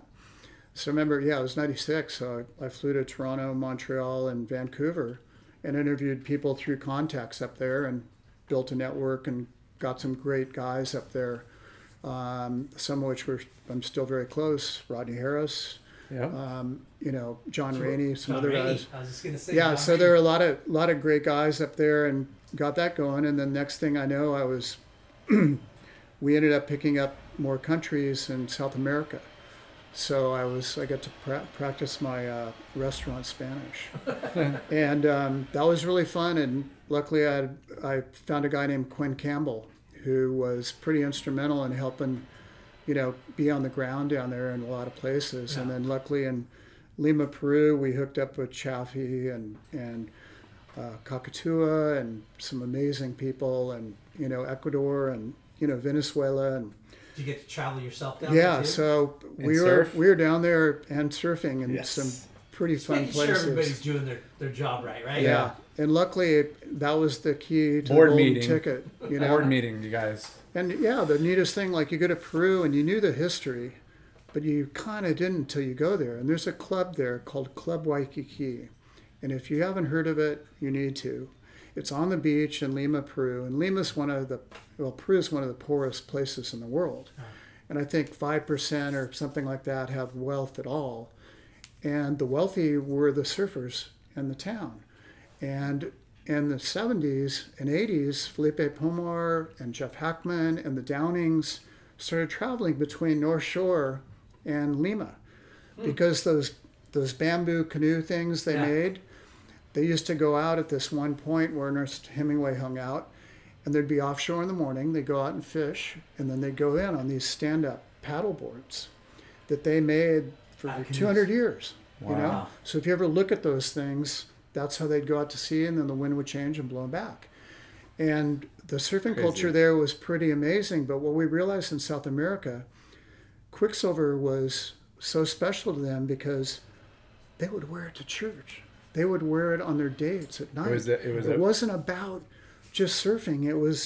That was prestige. That was like the coolest brand they could have. So when we got down there, Billabong had penetrated really well, but we were really fortunate with the people that we partnered up with down there. And, we got involved in contests and different things and, watching the culture. But if you want to go call on an account, you need to plan a week.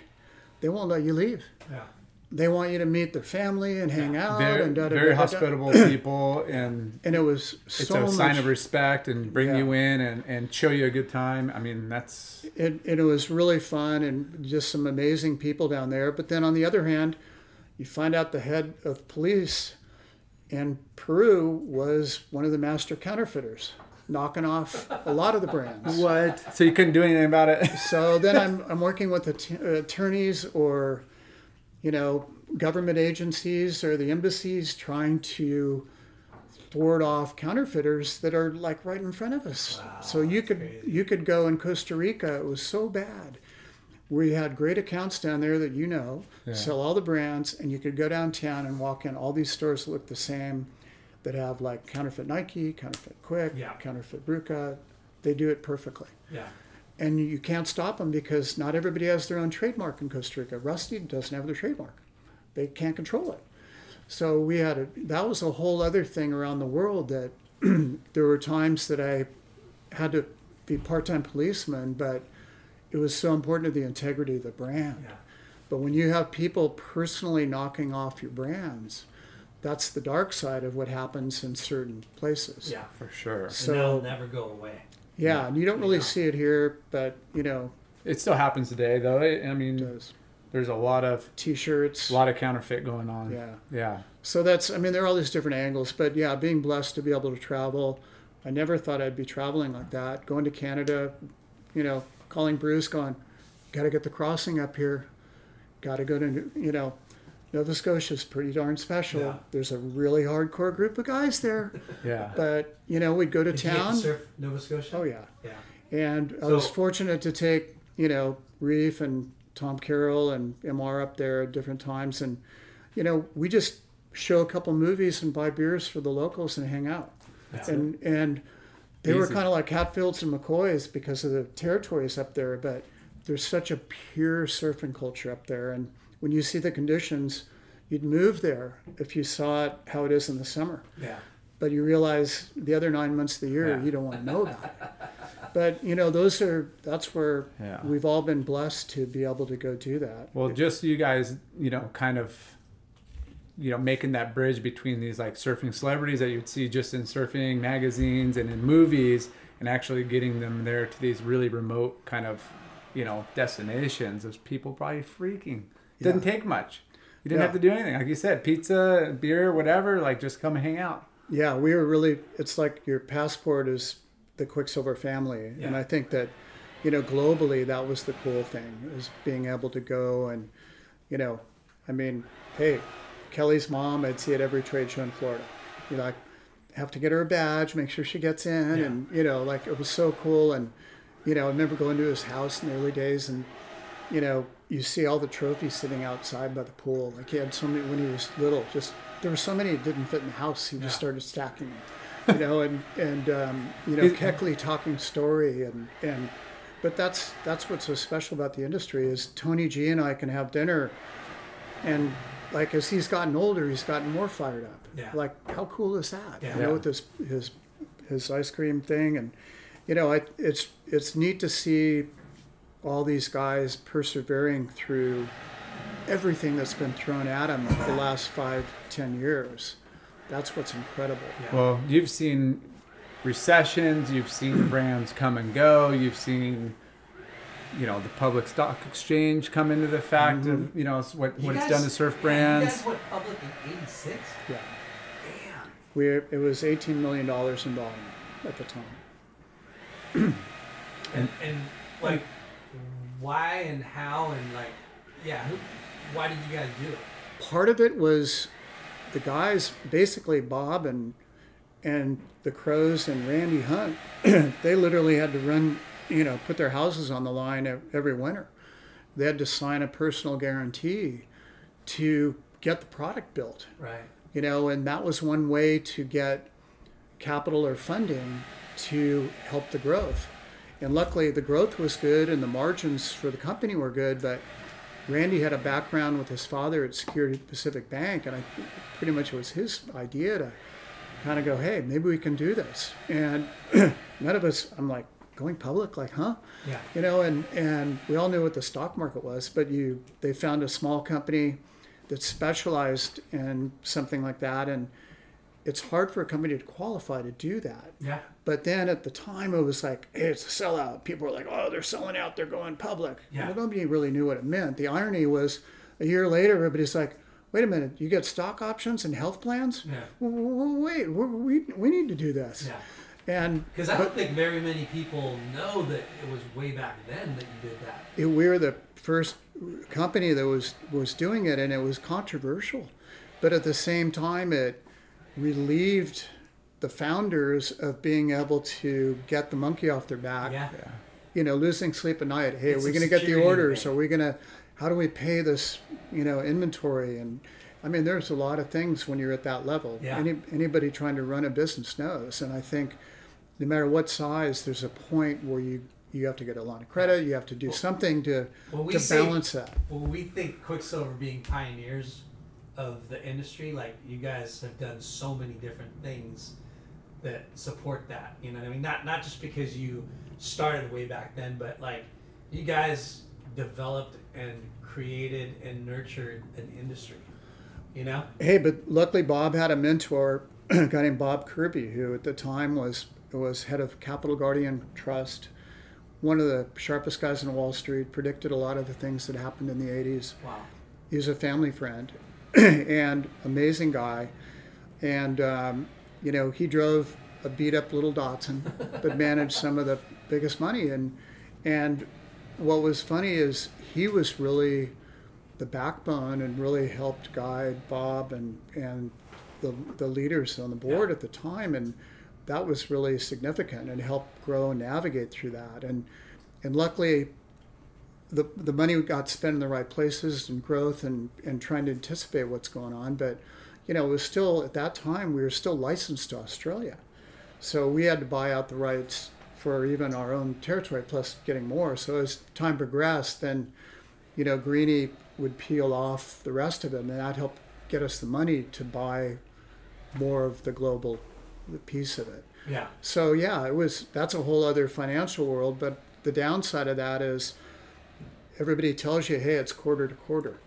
You live that life, and even in the sales rep position, okay, you guys, hey, we got to ship everything out by the 31st, and we got to hit this number. I know that well. Have you heard that? Hey, can we ship that early? Do you think they'll mind if they get it 2 weeks early? Oh, okay. Good. Hey, we'll give you dating as of. So part of it is that you become a slave to, meeting the numbers, and you have to answer to more people, and that's a challenge. But it also helping companies grow if they manage it right. It's predicated on growth. But I think as our industry learned the hard way, everybody ran into those similar situations. Cash flow, trending sales down. Like, how do you manage huge payrolls? How many people do we all know that were laid off from the surf industry in the last 10 years? Crazy. Right? Globally. And in Pier 1, like closing 450 stores, they seemed strong yesterday. Yeah. Right? So, there's all across the board in every category of stores. Yeah. Yeah. So those are, everybody's dealing with that, but yet there's success stories.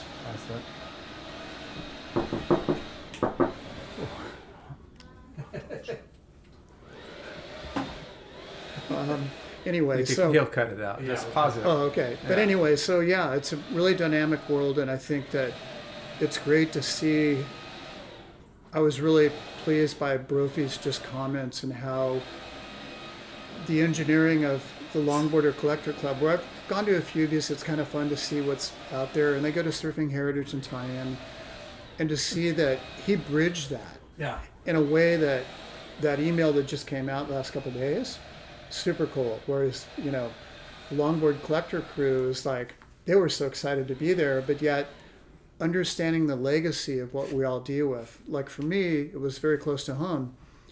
I walked by 2 natural progression boards in perfect shape. Wow.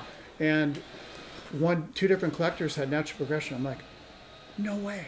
Terry Lukoff, Jay Riddle, like all the guys from Topanga in the heyday, like they were guns, that was crazy. And I think Brophy's going to spend some time. We're going to try and get him connected with Surfing Heritage so that they can kind of do more wild things together to get the industry more educated on what's going on and what the real roots are in the stories and translating all that. Yeah.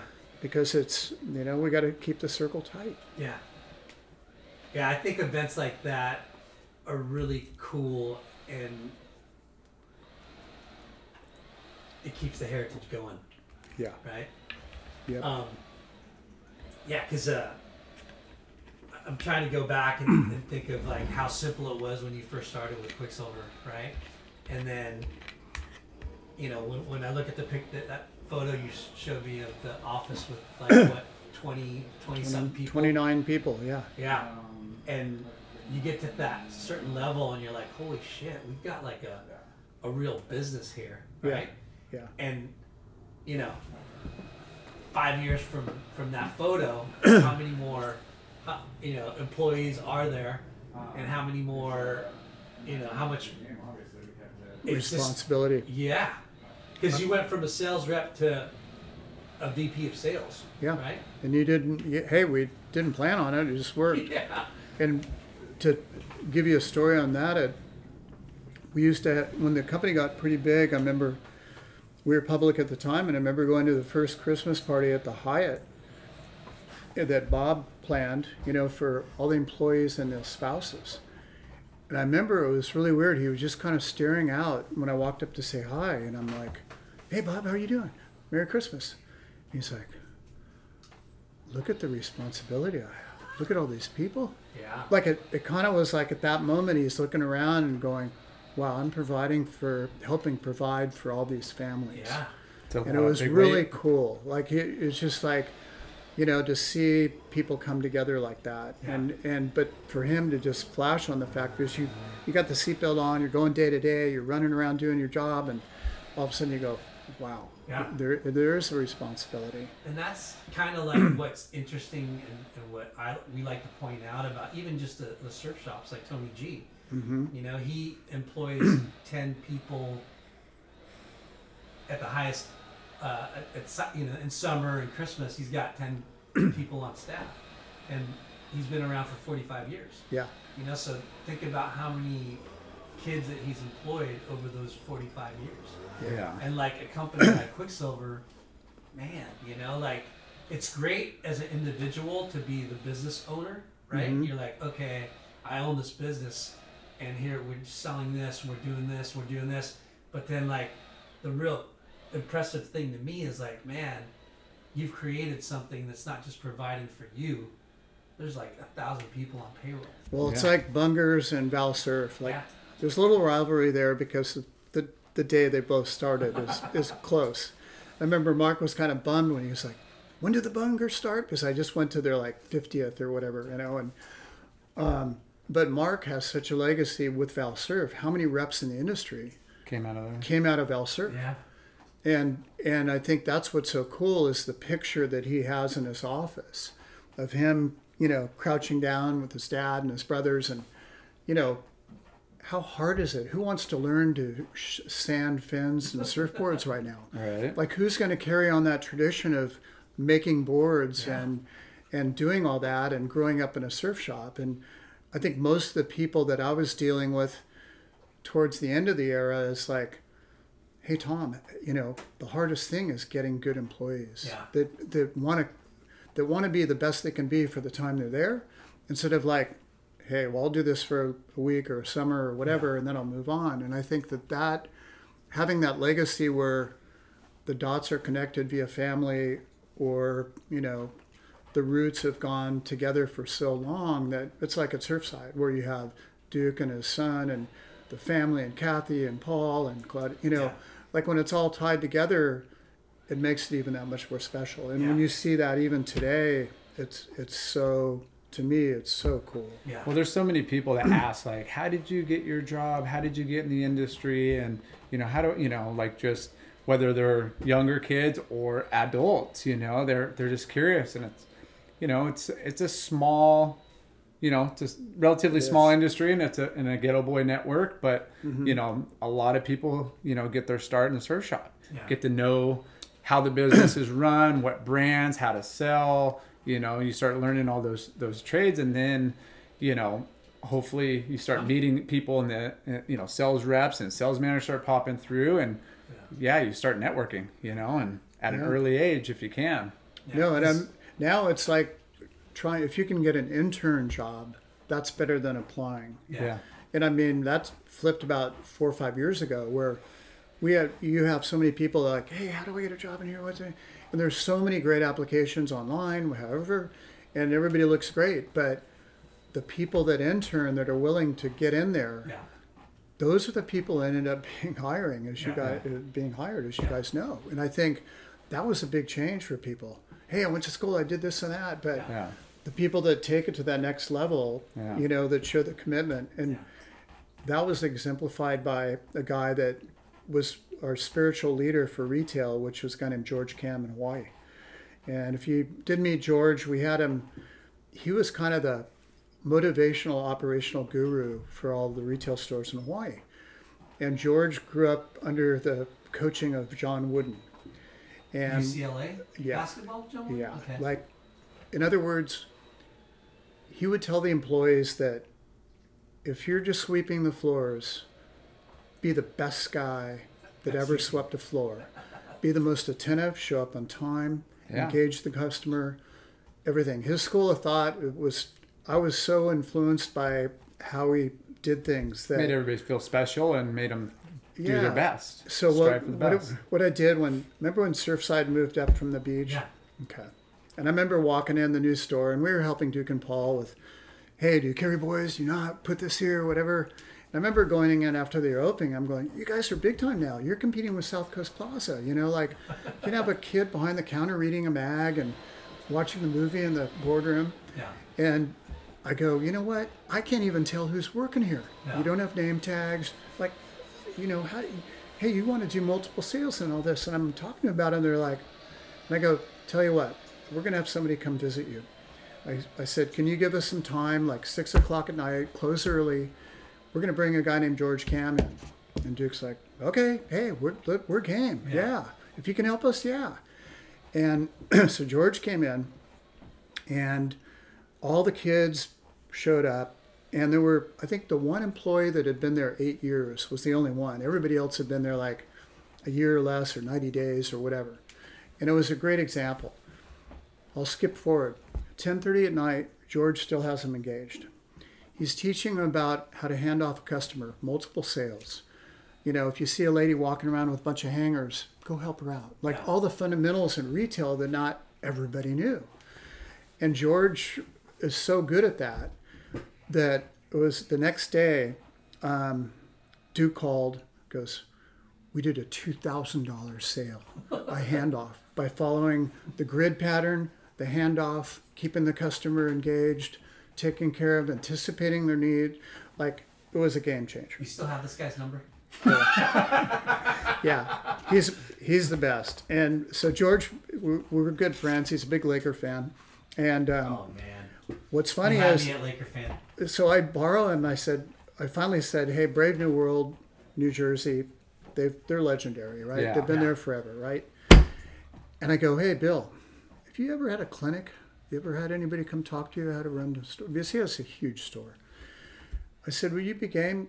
I'm going to bring a guy out. You have all your employees come. We'll feed them lunch. We'll talk story. And we'll teach them to be better. And it's like, really? And they didn't know quite what to understand, but I said, hey, we'll give you some product and we'll show them a movie, whatever. And so we flew George out, and a few of us went into town. We rented a little ballroom in Jersey right by the store. They had all the employees, like well over like 70, 80 people, easy. Yeah. They had never, ever, they don't even get a Christmas party. Wow. So it was really special. And it was, the comments we were getting were just so amazing. But that was another thing that Quicksilver as a brand had that in our arsenal or in our ammunition box, that you just wanted to help these guys be better at what they did. Yeah. They're going to sell more Billabong and everything else, but it's like, if they're successful, we're all successful. Yeah. And I think, you know, we do a small one, which would be really fun in Hermosa Beach with Dickie and those guys. And that would be awesome. You know, and Jay Lightburn, nobody funnier than Jay, and George Cam, come talk to him for a little while. So we did a few of these little deals that really help people understand and focus on what they should focus. Yeah. But we did it, Dave Nash in San Diego, same thing. And he's just going, God, this is great. He goes, that's my biggest thing, is getting employees, but keeping employees. And when they're there, helping them understand why they should be proud of what they do, regardless of what level they're at. Because it's going to be that cornerstone of what makes them progress. Yeah. It's funny. Customer service is, I mean, that's what's going to keep the core retail alive, as well as, you know, investing in new upcoming brands and being different. But man, customer service is so important. Jay and I come from the school of HSS. Of course, which is a good one. Aaron Pye definitely helped instill some of the, you know, methodology or like philosophies that we have, you know. Customer's gold, customer comes first, service with a smile, all those things that, you know, made us what we are today. And it's, you mentioned a lot of great shops that are out there that are, you know, implement the same, you know, ideas that are successful, you know. And it's it's simple things, but like not everybody does it. Yeah. Right? Yeah. It starts from the top, and you got to have good leadership, and it's not rocket science. It's just, it's just giving appreciation to your employees, making sure that they're part of the big picture, and making them feel like part of the brand. Family. Like, create that family. Yeah. You'd be surprised how many shops I ran into that you didn't see that. Yeah. And that you'd at least try to do a clinic, but we'd get our reps to do it one-on-one anyways. Hey, they'd buy the pizza and the beer. And, everybody does that now. You got to explain your $120 jeans or whatever. And But that goes back to that first clinic I ever did. Yeah. That I'm like, why am I doing this? But then you walk out, you're going, God, this is brilliant. Yeah. Yeah. So, I mean, to make all the employees, but you'd be surprised how many people don't do that. They're so busy just keeping up and complaining about their neighbors and who's on sale and everything else that they, wait a minute, tune in your crew. Yeah. To make them feel special, and they'll pass that on.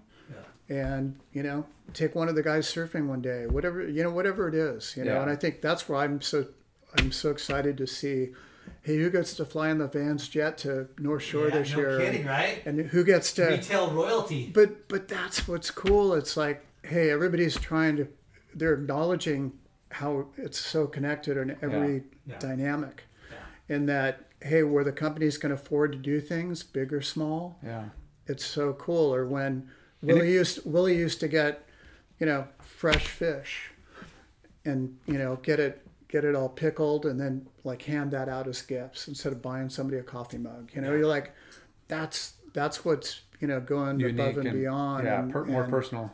Yeah, and I think that's what's cool, and where the stores can translate their story all the way down to the floor. Those are the ones. So, a couple of things that I wanted to ask about. So, there's different milestones in Quicksilver and in the industry, right? Like Roxy, right? That was such, you're you were working there when Roxy came out, right? Mm-hmm. Like, how crazy was that? It was one addition to the Quicksilver umbrella. I'd almost argue it started in Huntington on the north side of the pier at a contest. Tower 2. And it was. And it was, you were probably there. And some of our designers threw on the men's board shorts. And they came down and they were like, like, these are cool. Let's make it cool. How do we, like, there was an inspiration, but part of it came from also that diversification is really important. Like Bob and everybody went through, the late 80s, early 90s when, recession and everything was tough. And, part of the challenge for a lot of brands in the 80s were guys were going out of business. They weren't diversified enough. And that was one of the things Bob said, hey, we're going to make more products. We're going to do kids. We'll do it in a good way. Hey, we're going to expand. And women's and girls has always come up. We knew there was a market, but when they really started wearing the guys' board shorts, then I think the light bulb went on. The hardest thing in the world was trying to come up with a name. Yeah. And that wasn't registered and licensed somewhere on the planet. And that was the funny part. The irony is, I think Roxy, and we had a lawsuit with a company in Canada that owned this. They made furs and dresses or something, and they owned Roxy in Canada. And I think in Europe it had to be called Roxy Life because there was some trademark thing. In Australia, the same thing. So they didn't get the Roxy McKnight or the Roxy in Hollywood or like all the Roxy kind of connotations. It was like, it was encumbered from the beginning because we couldn't use it universally around the world. And that was pretty unique. But, everybody knew that there's a market there, how to tap into it. Yeah.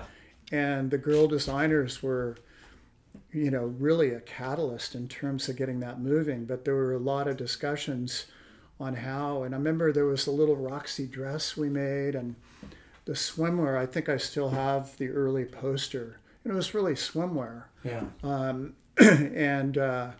It was really cool. But oh my gosh. Who came up with the logo? Well, I was just gonna say the logo was just the heart. It was flipped. That's a good question. Mountain Wave freaking flipped, and the real story is in Europe, Quicksilver had a bunch of distributors, right? And they represented, hey, we're doing all of France, and there's German, and then Scandinavian countries had a different guy, and they were distributors for Quicksilver products.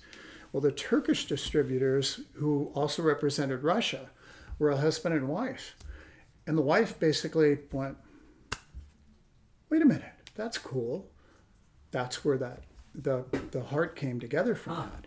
It's really random that people would always ask that. And it was kind of one of the clinic questions that we'd go through is where the logo, how did it come up with a heart? Distributor from Quicksilver. Yeah, and they came up with that idea of just throwing the two together. But there were a lot of the Quicksilver brands around the world, would play with the logos and do different designs, and they tried to keep control on things. And then that was one that just went, That was when it was big and more complex. And, why did Vulcan pick Vulcan? Why did Ruka pick that name? Yeah.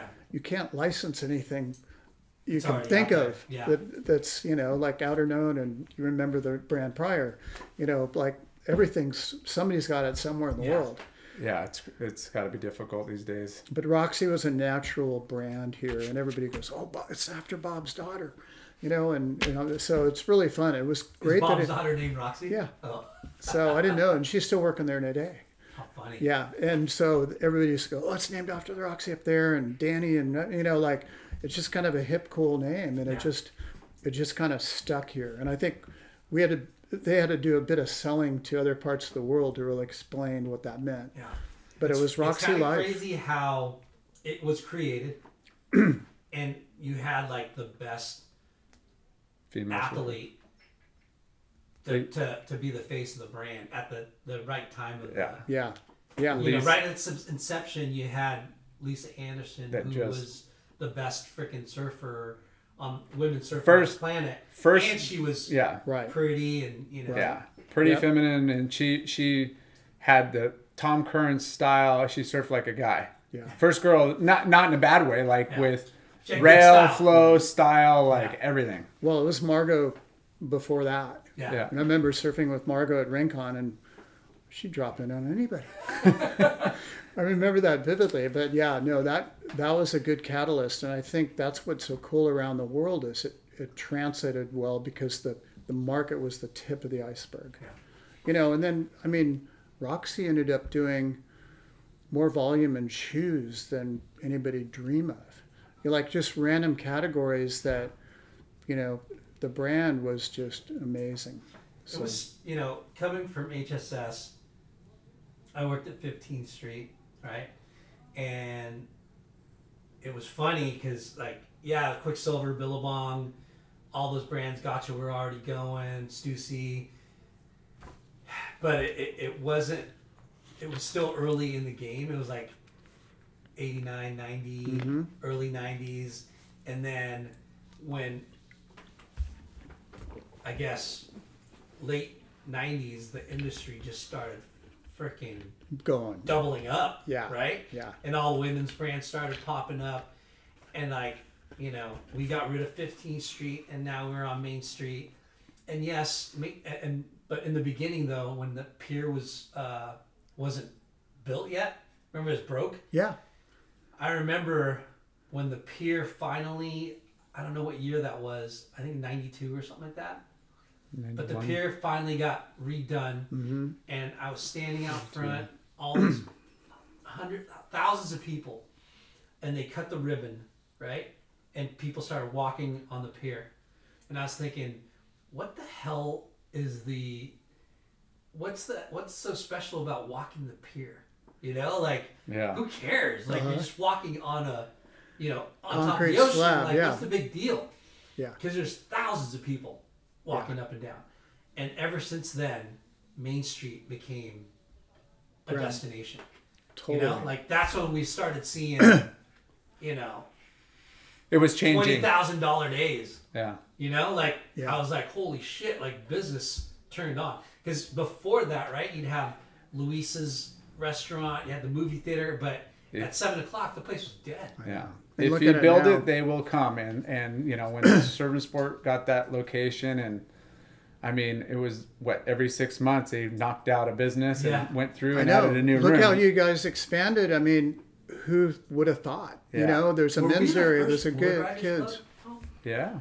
Yeah, Think in so? the very beginning, well, actually, right? technically, the very first was in Santa Cruz with Oh, John really? Griffith. Yeah, on 41st. But he was a friend of the tribe and our rep up there, and he did a build out. And then, but HSS, yeah, that was kind of the destination, and it was so cool because, yeah, there was another one that popped up in Vail that was a friend of Bob's that wanted to do it. So there are a couple random. FOB. Exactly. That's been used a few times. Yeah. And so, yeah, that was one of the first ones. And nobody really knew, but it was to help translate the story. Yeah.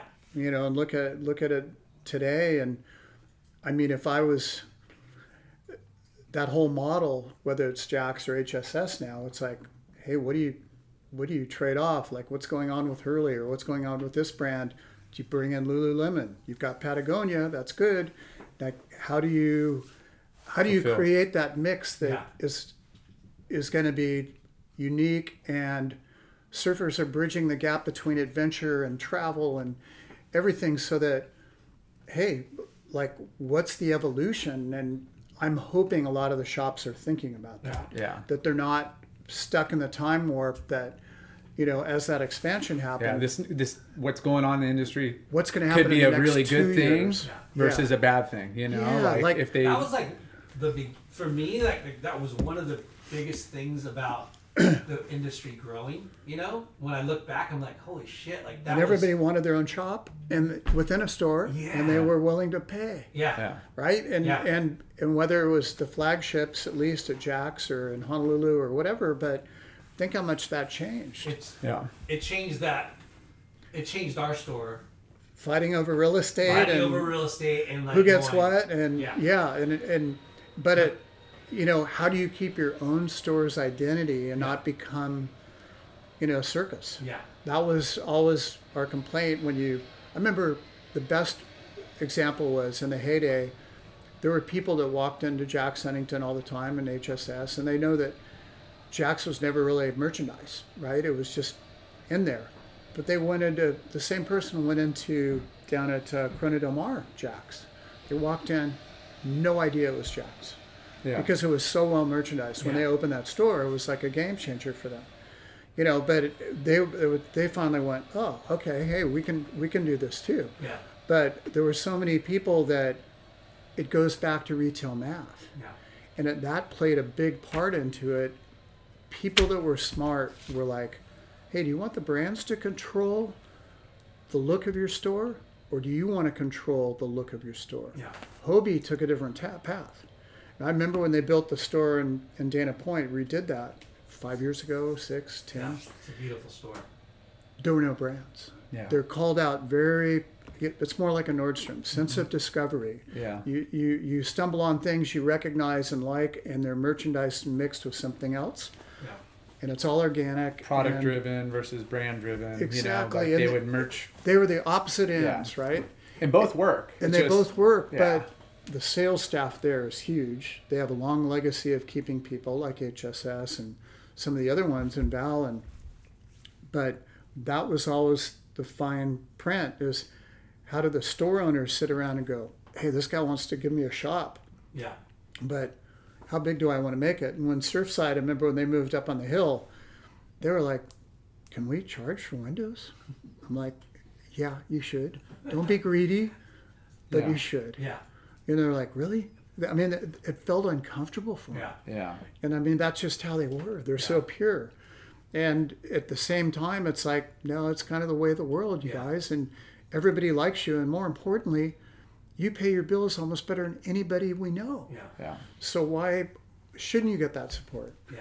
And so that all ties back into it. And a lot of the other people, I used to joke, especially on the East Coast, there's some legendary shops. And I remember going into the financial people and just going, you know, the best image accounts, the ones we think are the most important, are usually the worst paying. Yeah, for There's sure. a couple exceptions, but that's just how it's always rolled. Yeah. And you got to be really personal to get in there to go, hey, Les, I know you're in Hawaii on vacation, but I found you. Give me a check. Yeah. Just let's keep people happy. Right. And That's I the think, juggling act of retail and wholesale. So it goes back to the retail space. Like, hey, Valsurf needs to keep their image, and the Valsurf image, and they're so dedicated with their staff that all the brands want to have a piece. And but it's a really delicate balance, and I think right now is a really important point in time for all the shops to think about that, especially anybody that's in a mall. Obviously, they're already feeling it.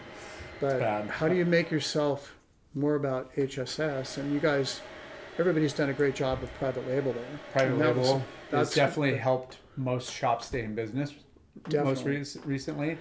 And the heritage brands that, usually are a higher price point and or can offer you those terms needed and have a little bit better of a support system than the kind of new emerging brands that really you're just taking a huge risk on and hoping that it's going to pay off. No, and I think that's the tough part. I think that was a challenge for years for any brand to try and penetrate most of the big markets and most of the big shops.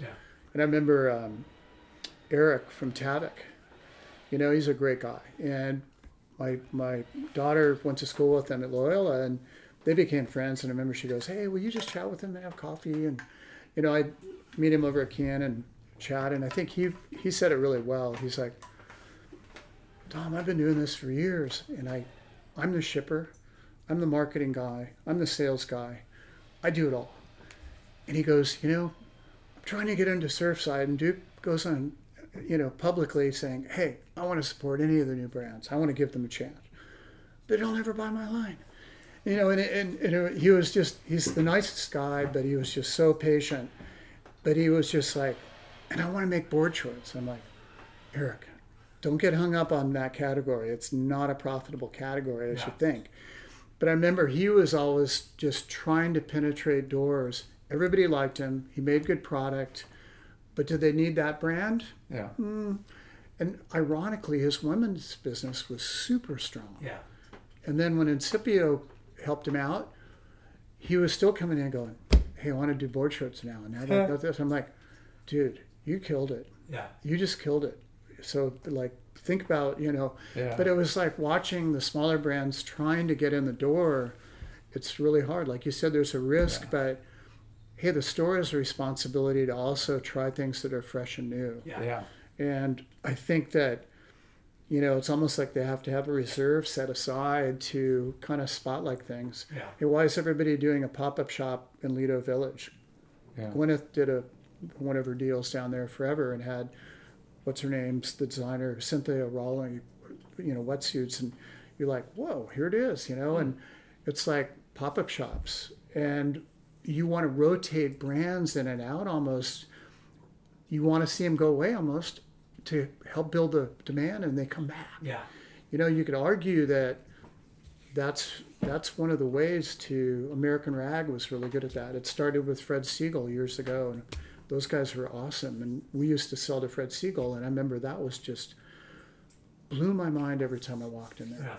And this guy, Ron Robinson, they were just wizards at putting things together that nobody thought of. But then you have a luggage store next door, just luggage. You're like, what?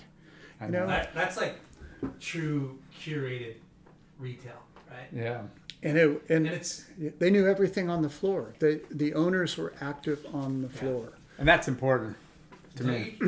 Trip out on how our industries change.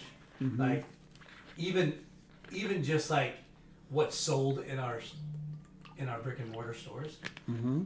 Like, who would have thought that you'd be selling Yetis? I know. In a frickin' or a water bottle. Razors, yeah. Like all that shit. Like, I agree. Yeah. We all wondered, but it's like, the barriers are broken down between retail. You can walk into Ace or you can walk into Surfside. Where do you want to buy your Yeti cooler? Yeah. Right? Gents, I gotta go. Yeah, no, that. But Sorry, way too long. No, it's not you. I have He's got a water polo tournament. yeah, my daughter's water polo tournament. how They're- old? She's at Edison, a sophomore, Oh, awesome. and they have CIF semifinals.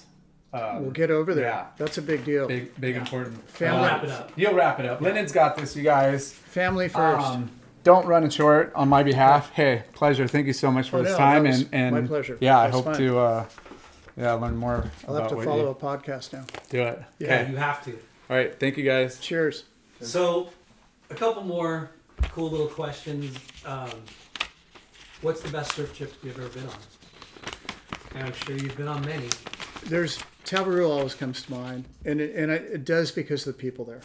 Of any place, we were lucky enough to get down there in the 80s, and we were the first group to go with Bob and Quick, and the Fijians are the friendliest people in the world. Wow.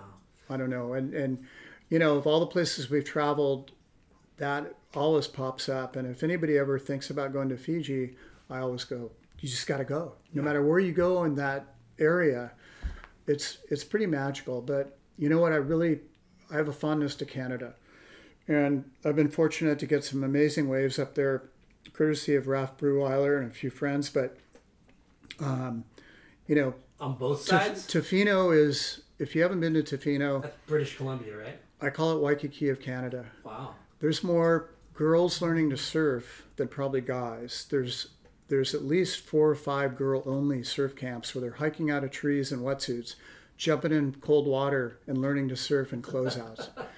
And it's just a magical place and a destination, but outside of it, there's a lot of amazing... Why did Rip Curl decide to go up there for the Surge? Yeah. I was lucky enough to get up there in 1999, and it's a really special place. And, you know, there's outer islands up there that are, you know, on the radar a little bit now and you can get to, but it's a really special place. And it's just, you know, where the snow meets the beach with the forest in between, you don't find a lot of those around. Yeah. And an uncanny amount of coastline. And, you know, the eastern coast of Nova Scotia in particular has so much history, but, you know, it's not about the water temperature. It's about, you know, the people that you end up meeting and hang out with. And, you know, those experiences are crazy. They're pulling, in Nova Scotia, they're pulling 500 to 700 pound tunas out of the water right by where you drive by and right off where you're surfing. And you can go in at the end of the day after a session on your way back to the town, and you've passed 4 or 5 perfect point breaks, and then you see a tuna head, you know, the size of half a car. Wow. And, you know, it just, you know, those places are pretty good, but we're just lucky that, hey, there's wave pools now you can go to and have that experience. And, you know, it's really neat to see the evolution, but it's easy to get to some of these special places. And if you always show up with aloha, you know, you're going to have a great time. Yeah. Have you been to the Mentalize? No, I went to Bali way back with Bob and Jeff. And part of the reason I got hooked on Tavi was when we were full bore working at Quick, it's a perfect 10-day, like you get on the plane at 10 o'clock at night, you're paddling the next morning by noon. And to go travel to those reaches, it takes you like 2 weeks to get there almost. So I always was like very focused on I could get in and out and be back in enough time not to be buried with work. Yeah. So with my work obligations, Tavarua became special, and being able to go there on Boothy's trip, and, you know, so many of the guys over the years, Robert Gerard's and the Quicksilver trips for Thanksgiving, and, you know, there's so many people that have those weeks that I was lucky enough to get down there with the family a few times. And that was a good break. How many times have you been to Tavi, you think? Over 30. You bastard. So it's like we haven't been there in years, and I run into Dave Clark up north a lot, and you know, it's like, when are you going back? And I think it's being a grandpa now and all that, it's going to happen soon. Yeah. So when the kids are old enough. Have you tried foiling yet? No, I was under a lot of pressure in Maui from some friends in particular, and we spent a lot of time in Maui with our family living there. And my best buddies in the SUP world pretty much converted, so I had nobody to. They're all like, "You got to try it. You got to try it." So I've yet to try it. I think at my age, I enjoy all the sports I do, and I'm intrigued. But when I watch somebody that's really good, it's inspiring. It looks amazing. It's amazing. And over there are so many places that it works really well. Yeah.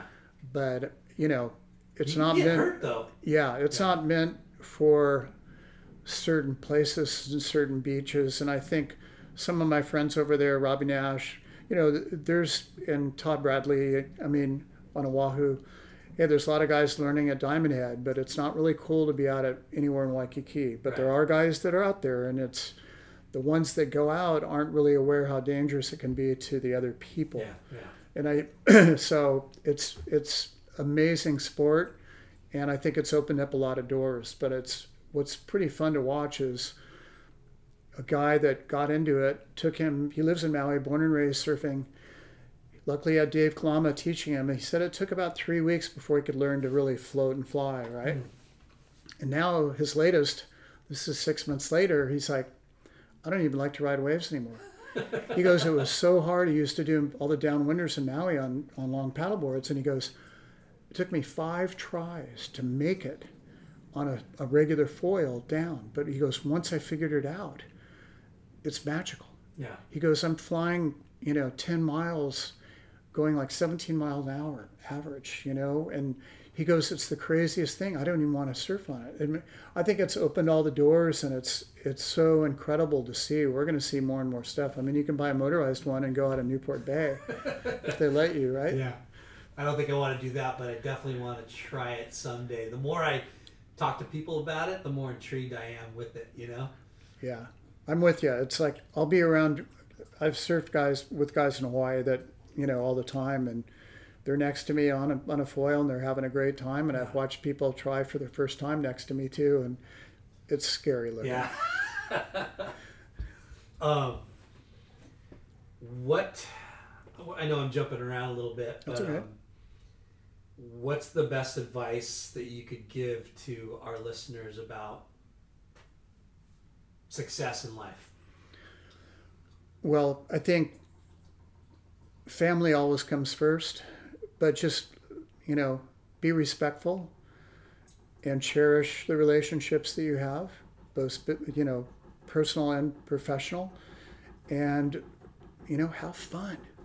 We're all here for it's really a special place and a special industry to be able to do what you love and to make a career out of it. Yeah. Like, how does that happen? Yeah. So I think that when you can find what you really enjoy doing, try and pursue things along that. And, it may be a harder trek, but you're going to find that can be really special. Yeah. So live with aloha. It's helped me. And like I said, our family's been blessed with an amazing career at Quicksilver, and the friends you make and those experiences. It's like, hey, someday I'll write a book, but I got to find my notes. Yeah, you definitely need to write a book. What's your thoughts on, not just the Olympics, but we'll talk about the Olympics, but how crazy, we've talked about a bunch of different things here, but how crazy the industry's changed and just like surfing's changed, right? Yeah. Like, we have wave pools, and I don't know about you, but when we first saw that, we've seen wave pools that weren't wave pools. They were called wave pools, but they sucked. Yeah. Or they looked fun, but not really. Yep. Right? And then when we saw that, whenever, was that 2015, when that first video of Kelly's wave was breaking and it was all dark brown? Yeah. But it was perfect, right? Like, holy shit. Like, yeah. And you've surfed around the world, and when you first saw that, you're like, what? It's been a long time coming. The first wave pools were over 20 years ago that that we were introduced to at Quicksilver with different people approaching us. Ron John tried to do one. There were all kinds of guys that were trying to engineer the one. The Disney one, going back to Tempe before that, think how old that is now. Yeah. But it worked. But the technology was so much further removed than anybody realized. So it's been fun to be on the sidelines and watch it. I remember going to a meeting at the MGM in Vegas because they were building a wave pool and they wanted to talk about brands and marketing and how they do it. And it was years ago, and I remember they showed us the area, and it's right where the hotel, and I don't know what it is now, I can't remember, Mandalay. And anyways, when they tested their wave thing, they were bragging about how they can make a 4 or 5 foot wave. Nobody thinks about the disbursement of the energy. Yeah. That's the key to the whole thing. And they built this beautiful beach resort thing with chairs and bars and everything, and they tested the wave and just wiped it out. There's a and they never launched it. They never launched it afterwards. They kept it a little ripple pool. Yeah. And I mean, it goes back to all the stories. Ron John was going to build that park in Orlando, and I think Quicksilver was the first brand with Keckley's help. We were able to secure renting out Typhoon Lagoon at Disney. And again, we'd take customers there, and we're all blowing our minds. Like this clear thing's coming at you as you wait your turn inside this huge toilet bowl, and it's coming at you diagonally over your head. And it's hard to see and pick it out, and you drop in and you're like, wow. Like that was the feeling. Yeah. They captured the feeling. That wave was the real deal. And if you got the first wave of the sash, it was really good, but they could make it a right or a left or a peak, and there was something there. And everybody was there riding that thing. And we'd rent it out at night, and then that was kind of the regular routine once the park closed. But same thing. It would wipe out the beach during the day that the people sit at, and then they crank it back down during the day. So the technology was there, and then, the Flow Rider in San Diego. Yeah. Like, I almost killed myself. I had to have a cocktail before I tried it, but Pat Artukovic he was like there every day. He was like, he lived right down the street, and he was like, he could smoke a cigar and ride the thing. And I remember after I fell and got slammed a few times, this couple was sitting there in the bar overlooking it, and they went, "You're the oldest guy I've seen try that." But anyways, I walked away, so that was good. And I wanted to see Kelly's deal in person because at Quicksilver, we had all these models developed that Kelly was there and the donut and all that stuff. So just to see after all those years something that really worked, there was a real wave, was just, it's pretty amazing. And I think, why not? Yeah. And it's going to bring surfing maybe in a controlled manner, but that's not a bad thing. And especially for the Olympics, I think it really works. Yeah. It's so challenging for the WSL to drive around the world with their whole deal and make sure that the criteria for the waves is good enough to have the event. Yeah. And maybe that's part of the mystique, but when you can actually compete on a uniform scale, that will make a subjective sport like surfing, just like skateboarding could be, I think, even more appropriate for a wider audience to view and build the sport. So I'm all for it. Yeah. And thanks, Fernando, for pushing it so hard. And I hope they get one built in time for Tokyo. And, because I hate to have them go to Chiba Beach. Yeah. So it's going to be interesting. Hopefully the elements come together and there's ways for the first Olympics. But I think there's people that I was at the same trip with up in Linmore, in our lifetime to be able to see and experience that. Oh my God. That's awesome. It's awesome. And I mean, it's expensive. When did you finally go? We went in October. This past October? Yeah. It was supposed to be July, but my son got a sponsorship, so to speak, and then I knew the guy too, and he's like, "Hey, I don't like going right, so you go right for me and just jump in on the first tee." So it was fun being there on a stand-up, and it's a real wave. I didn't move fast enough in my first one. I was like, "Oh, this is cool." Made the drop and just whack, and it's so it's pretty amazing to see how well they can duplicate it. It's only going to get better and better. Yeah. And I think that it really will, the price will get more competitive as things get developed, but they'll become destinations. And hey, why not? It's our industry's type of destination. Anyways, you want to fly on a plane and spend a bunch of money, and you want to make sure there's, waves in Salvador or Costa Rica whenever you go, right? Yeah. And you could argue that you'll be able to go to some pretty cool places and surf out. And how many people are going to Austin right now? Yeah. Yeah, it's going to be interesting when Kalani Robb and Josh Kerr's, there's going to be 2 pools out in Palm Springs. Yeah. Right? And then Australia's online, and Ireland, and and then in Austin, I guess they're going to expand on it. Yep. So that's going to be, it's a trippy time for surfing, because it seems like there's way more surfers in the world. Yeah. And it doesn't seem like there is, right? But yet the surf industry is still kind of struggling, right? So hopefully with wave pools, with Olympics, I think it'll help the industry, I think it'll broaden the industry it makes surfing within reach of a lot more people around.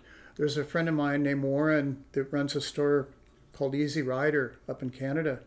And what's funny is there's the biggest mall in the world was in Edmonton. We used to joke that they kept the Canadian Navy there because they have submarine rides, and they have more submarines there than the Navy in Canada has.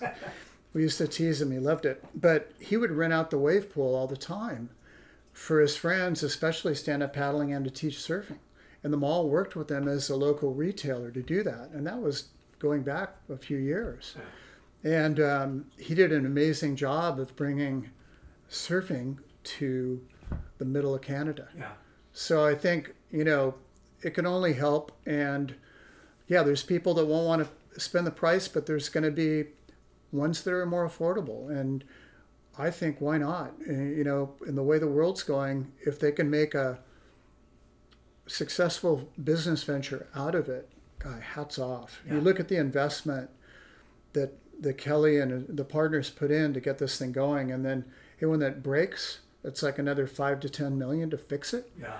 I mean, I think people, when they really get there and understand it and look at the machinery involved, you're like, whoa, it's like a power plant. It's a modern marvel. It's like a freaking power plant. So I mean, you could have one in Huntington for that matter, and I'm sure it would be crowded. Yeah, it's a trip.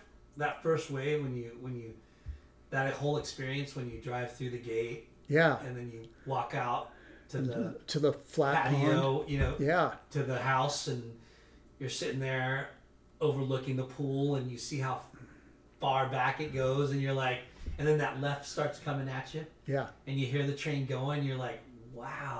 It's so different surfing towards a fence. And in other wave pools I've been at, you're usually riding away from things. Yeah. And it's just the whole mechanics and all that. It's amazing. And watching all the guys that surfed it all day, I was only in the water for a little while.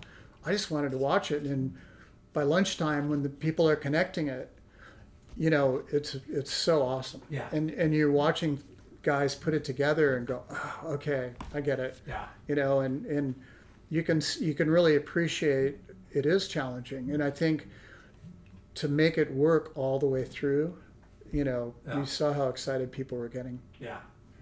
Yeah, it's a dream.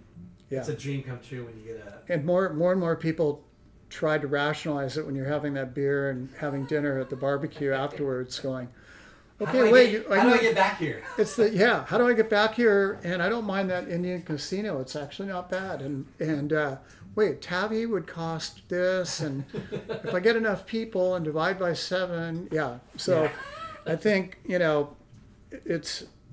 it's a game changer, and that one really puts it on the map globally. Yeah. And I think that it's a perfect vehicle to enhance the Olympics for surfing. Yeah, I agree.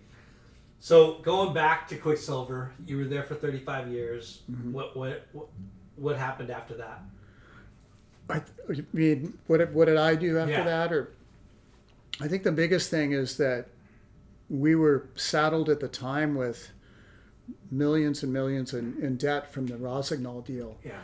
And I think it was, it was a great time. I was lucky and blessed that it was a perfect time to retire, and I felt fortunate that I got a very special send-off by Bob and the crew. And it was tough because there was a lot of people getting laid off at the same time, and I think that I was uncomfortable in part because of that, but at the same time there were so many amazing friends, and it gave me a chance to spend time with my family that there were a lot of times I wasn't around. That in our work I tried to make short trips where the Australians were famous for being gone for a month at a time because it takes them 2 days to get anywhere. And I always try to make it 4 to 7 days max wherever I went, just to be with my family. And I think that getting back and having the time, and I've got a lot of hobbies besides trying to get healthy. I ate a lot of big fat dinners over the years, and I had my share of lunches. And when you're in the office, you're like, okay, it's 1 o'clock, where are we going to lunch? And every now and then you'd surf and paddle and do all that, but then you save your time to go on a surf trip. So being able to really travel with Gail and the family, and having grandkids, that's my new job. Nice. We have another grandkid on the way with Tommy and Britt, and we have 5-year-old Raleigh over in Honolulu. So I've got a few other projects that I've learned. I have higher education in commercial real estate that I'm learning about, and some other things, but it's all related to family, and it's all good. Nice. So but yeah, I still have my vices. I still play with cars and have a crew that does that, and there's a lot of crossover in the surf car thing, which is really fun. And other than that, trying to stay healthy as you get older. That's the key, is try to eat better. You, man, you look healthier than I've ever seen you. Thanks. Yeah. And again, it's like when you're in that work zone for so long, you're on a plane and you really can't take care of yourself, and you're enjoying the good wine and meals with friends, and it catches up with you. So it's nice to be able to have that luxury of time and discretion in what you eat, and being a little pickier. And trying to stay healthy. So and catch up with friends. It's really fun to, I caught up with somebody from Quicksilver that I hadn't seen in over a year last week, and it's just, there's so many connections that are out there. So I try to make myself available for anybody that reaches out that wants to have a coffee, because I'm still pretty addicted. I'm still pretty addicted to coffee and chatting it up. So that's always fun. Any interest in getting back in the industry, or? Hey, I'm happy to consult or do anything, but most of it's been for free, and I'm fine with that. And there's some great things going on, no, I've been behind the scenes in a few things, but other than that, it's like, I enjoy my time, and like I said, the family and being active it's a blessing, and like I said, it's fun to reconnect with people that you never really had the time to do. So that's awesome, man. Well, shoot, I think we heard a lot of great stories from you today. Well, thanks. You kept me busy for a little while here. Just kept me going. There's too many things to talk about. Well, thanks for your time. All right. Tom, Holby, Holbrook. Thanks, Lyndon. Thanks for having us. All right. All right. Late. Aloha.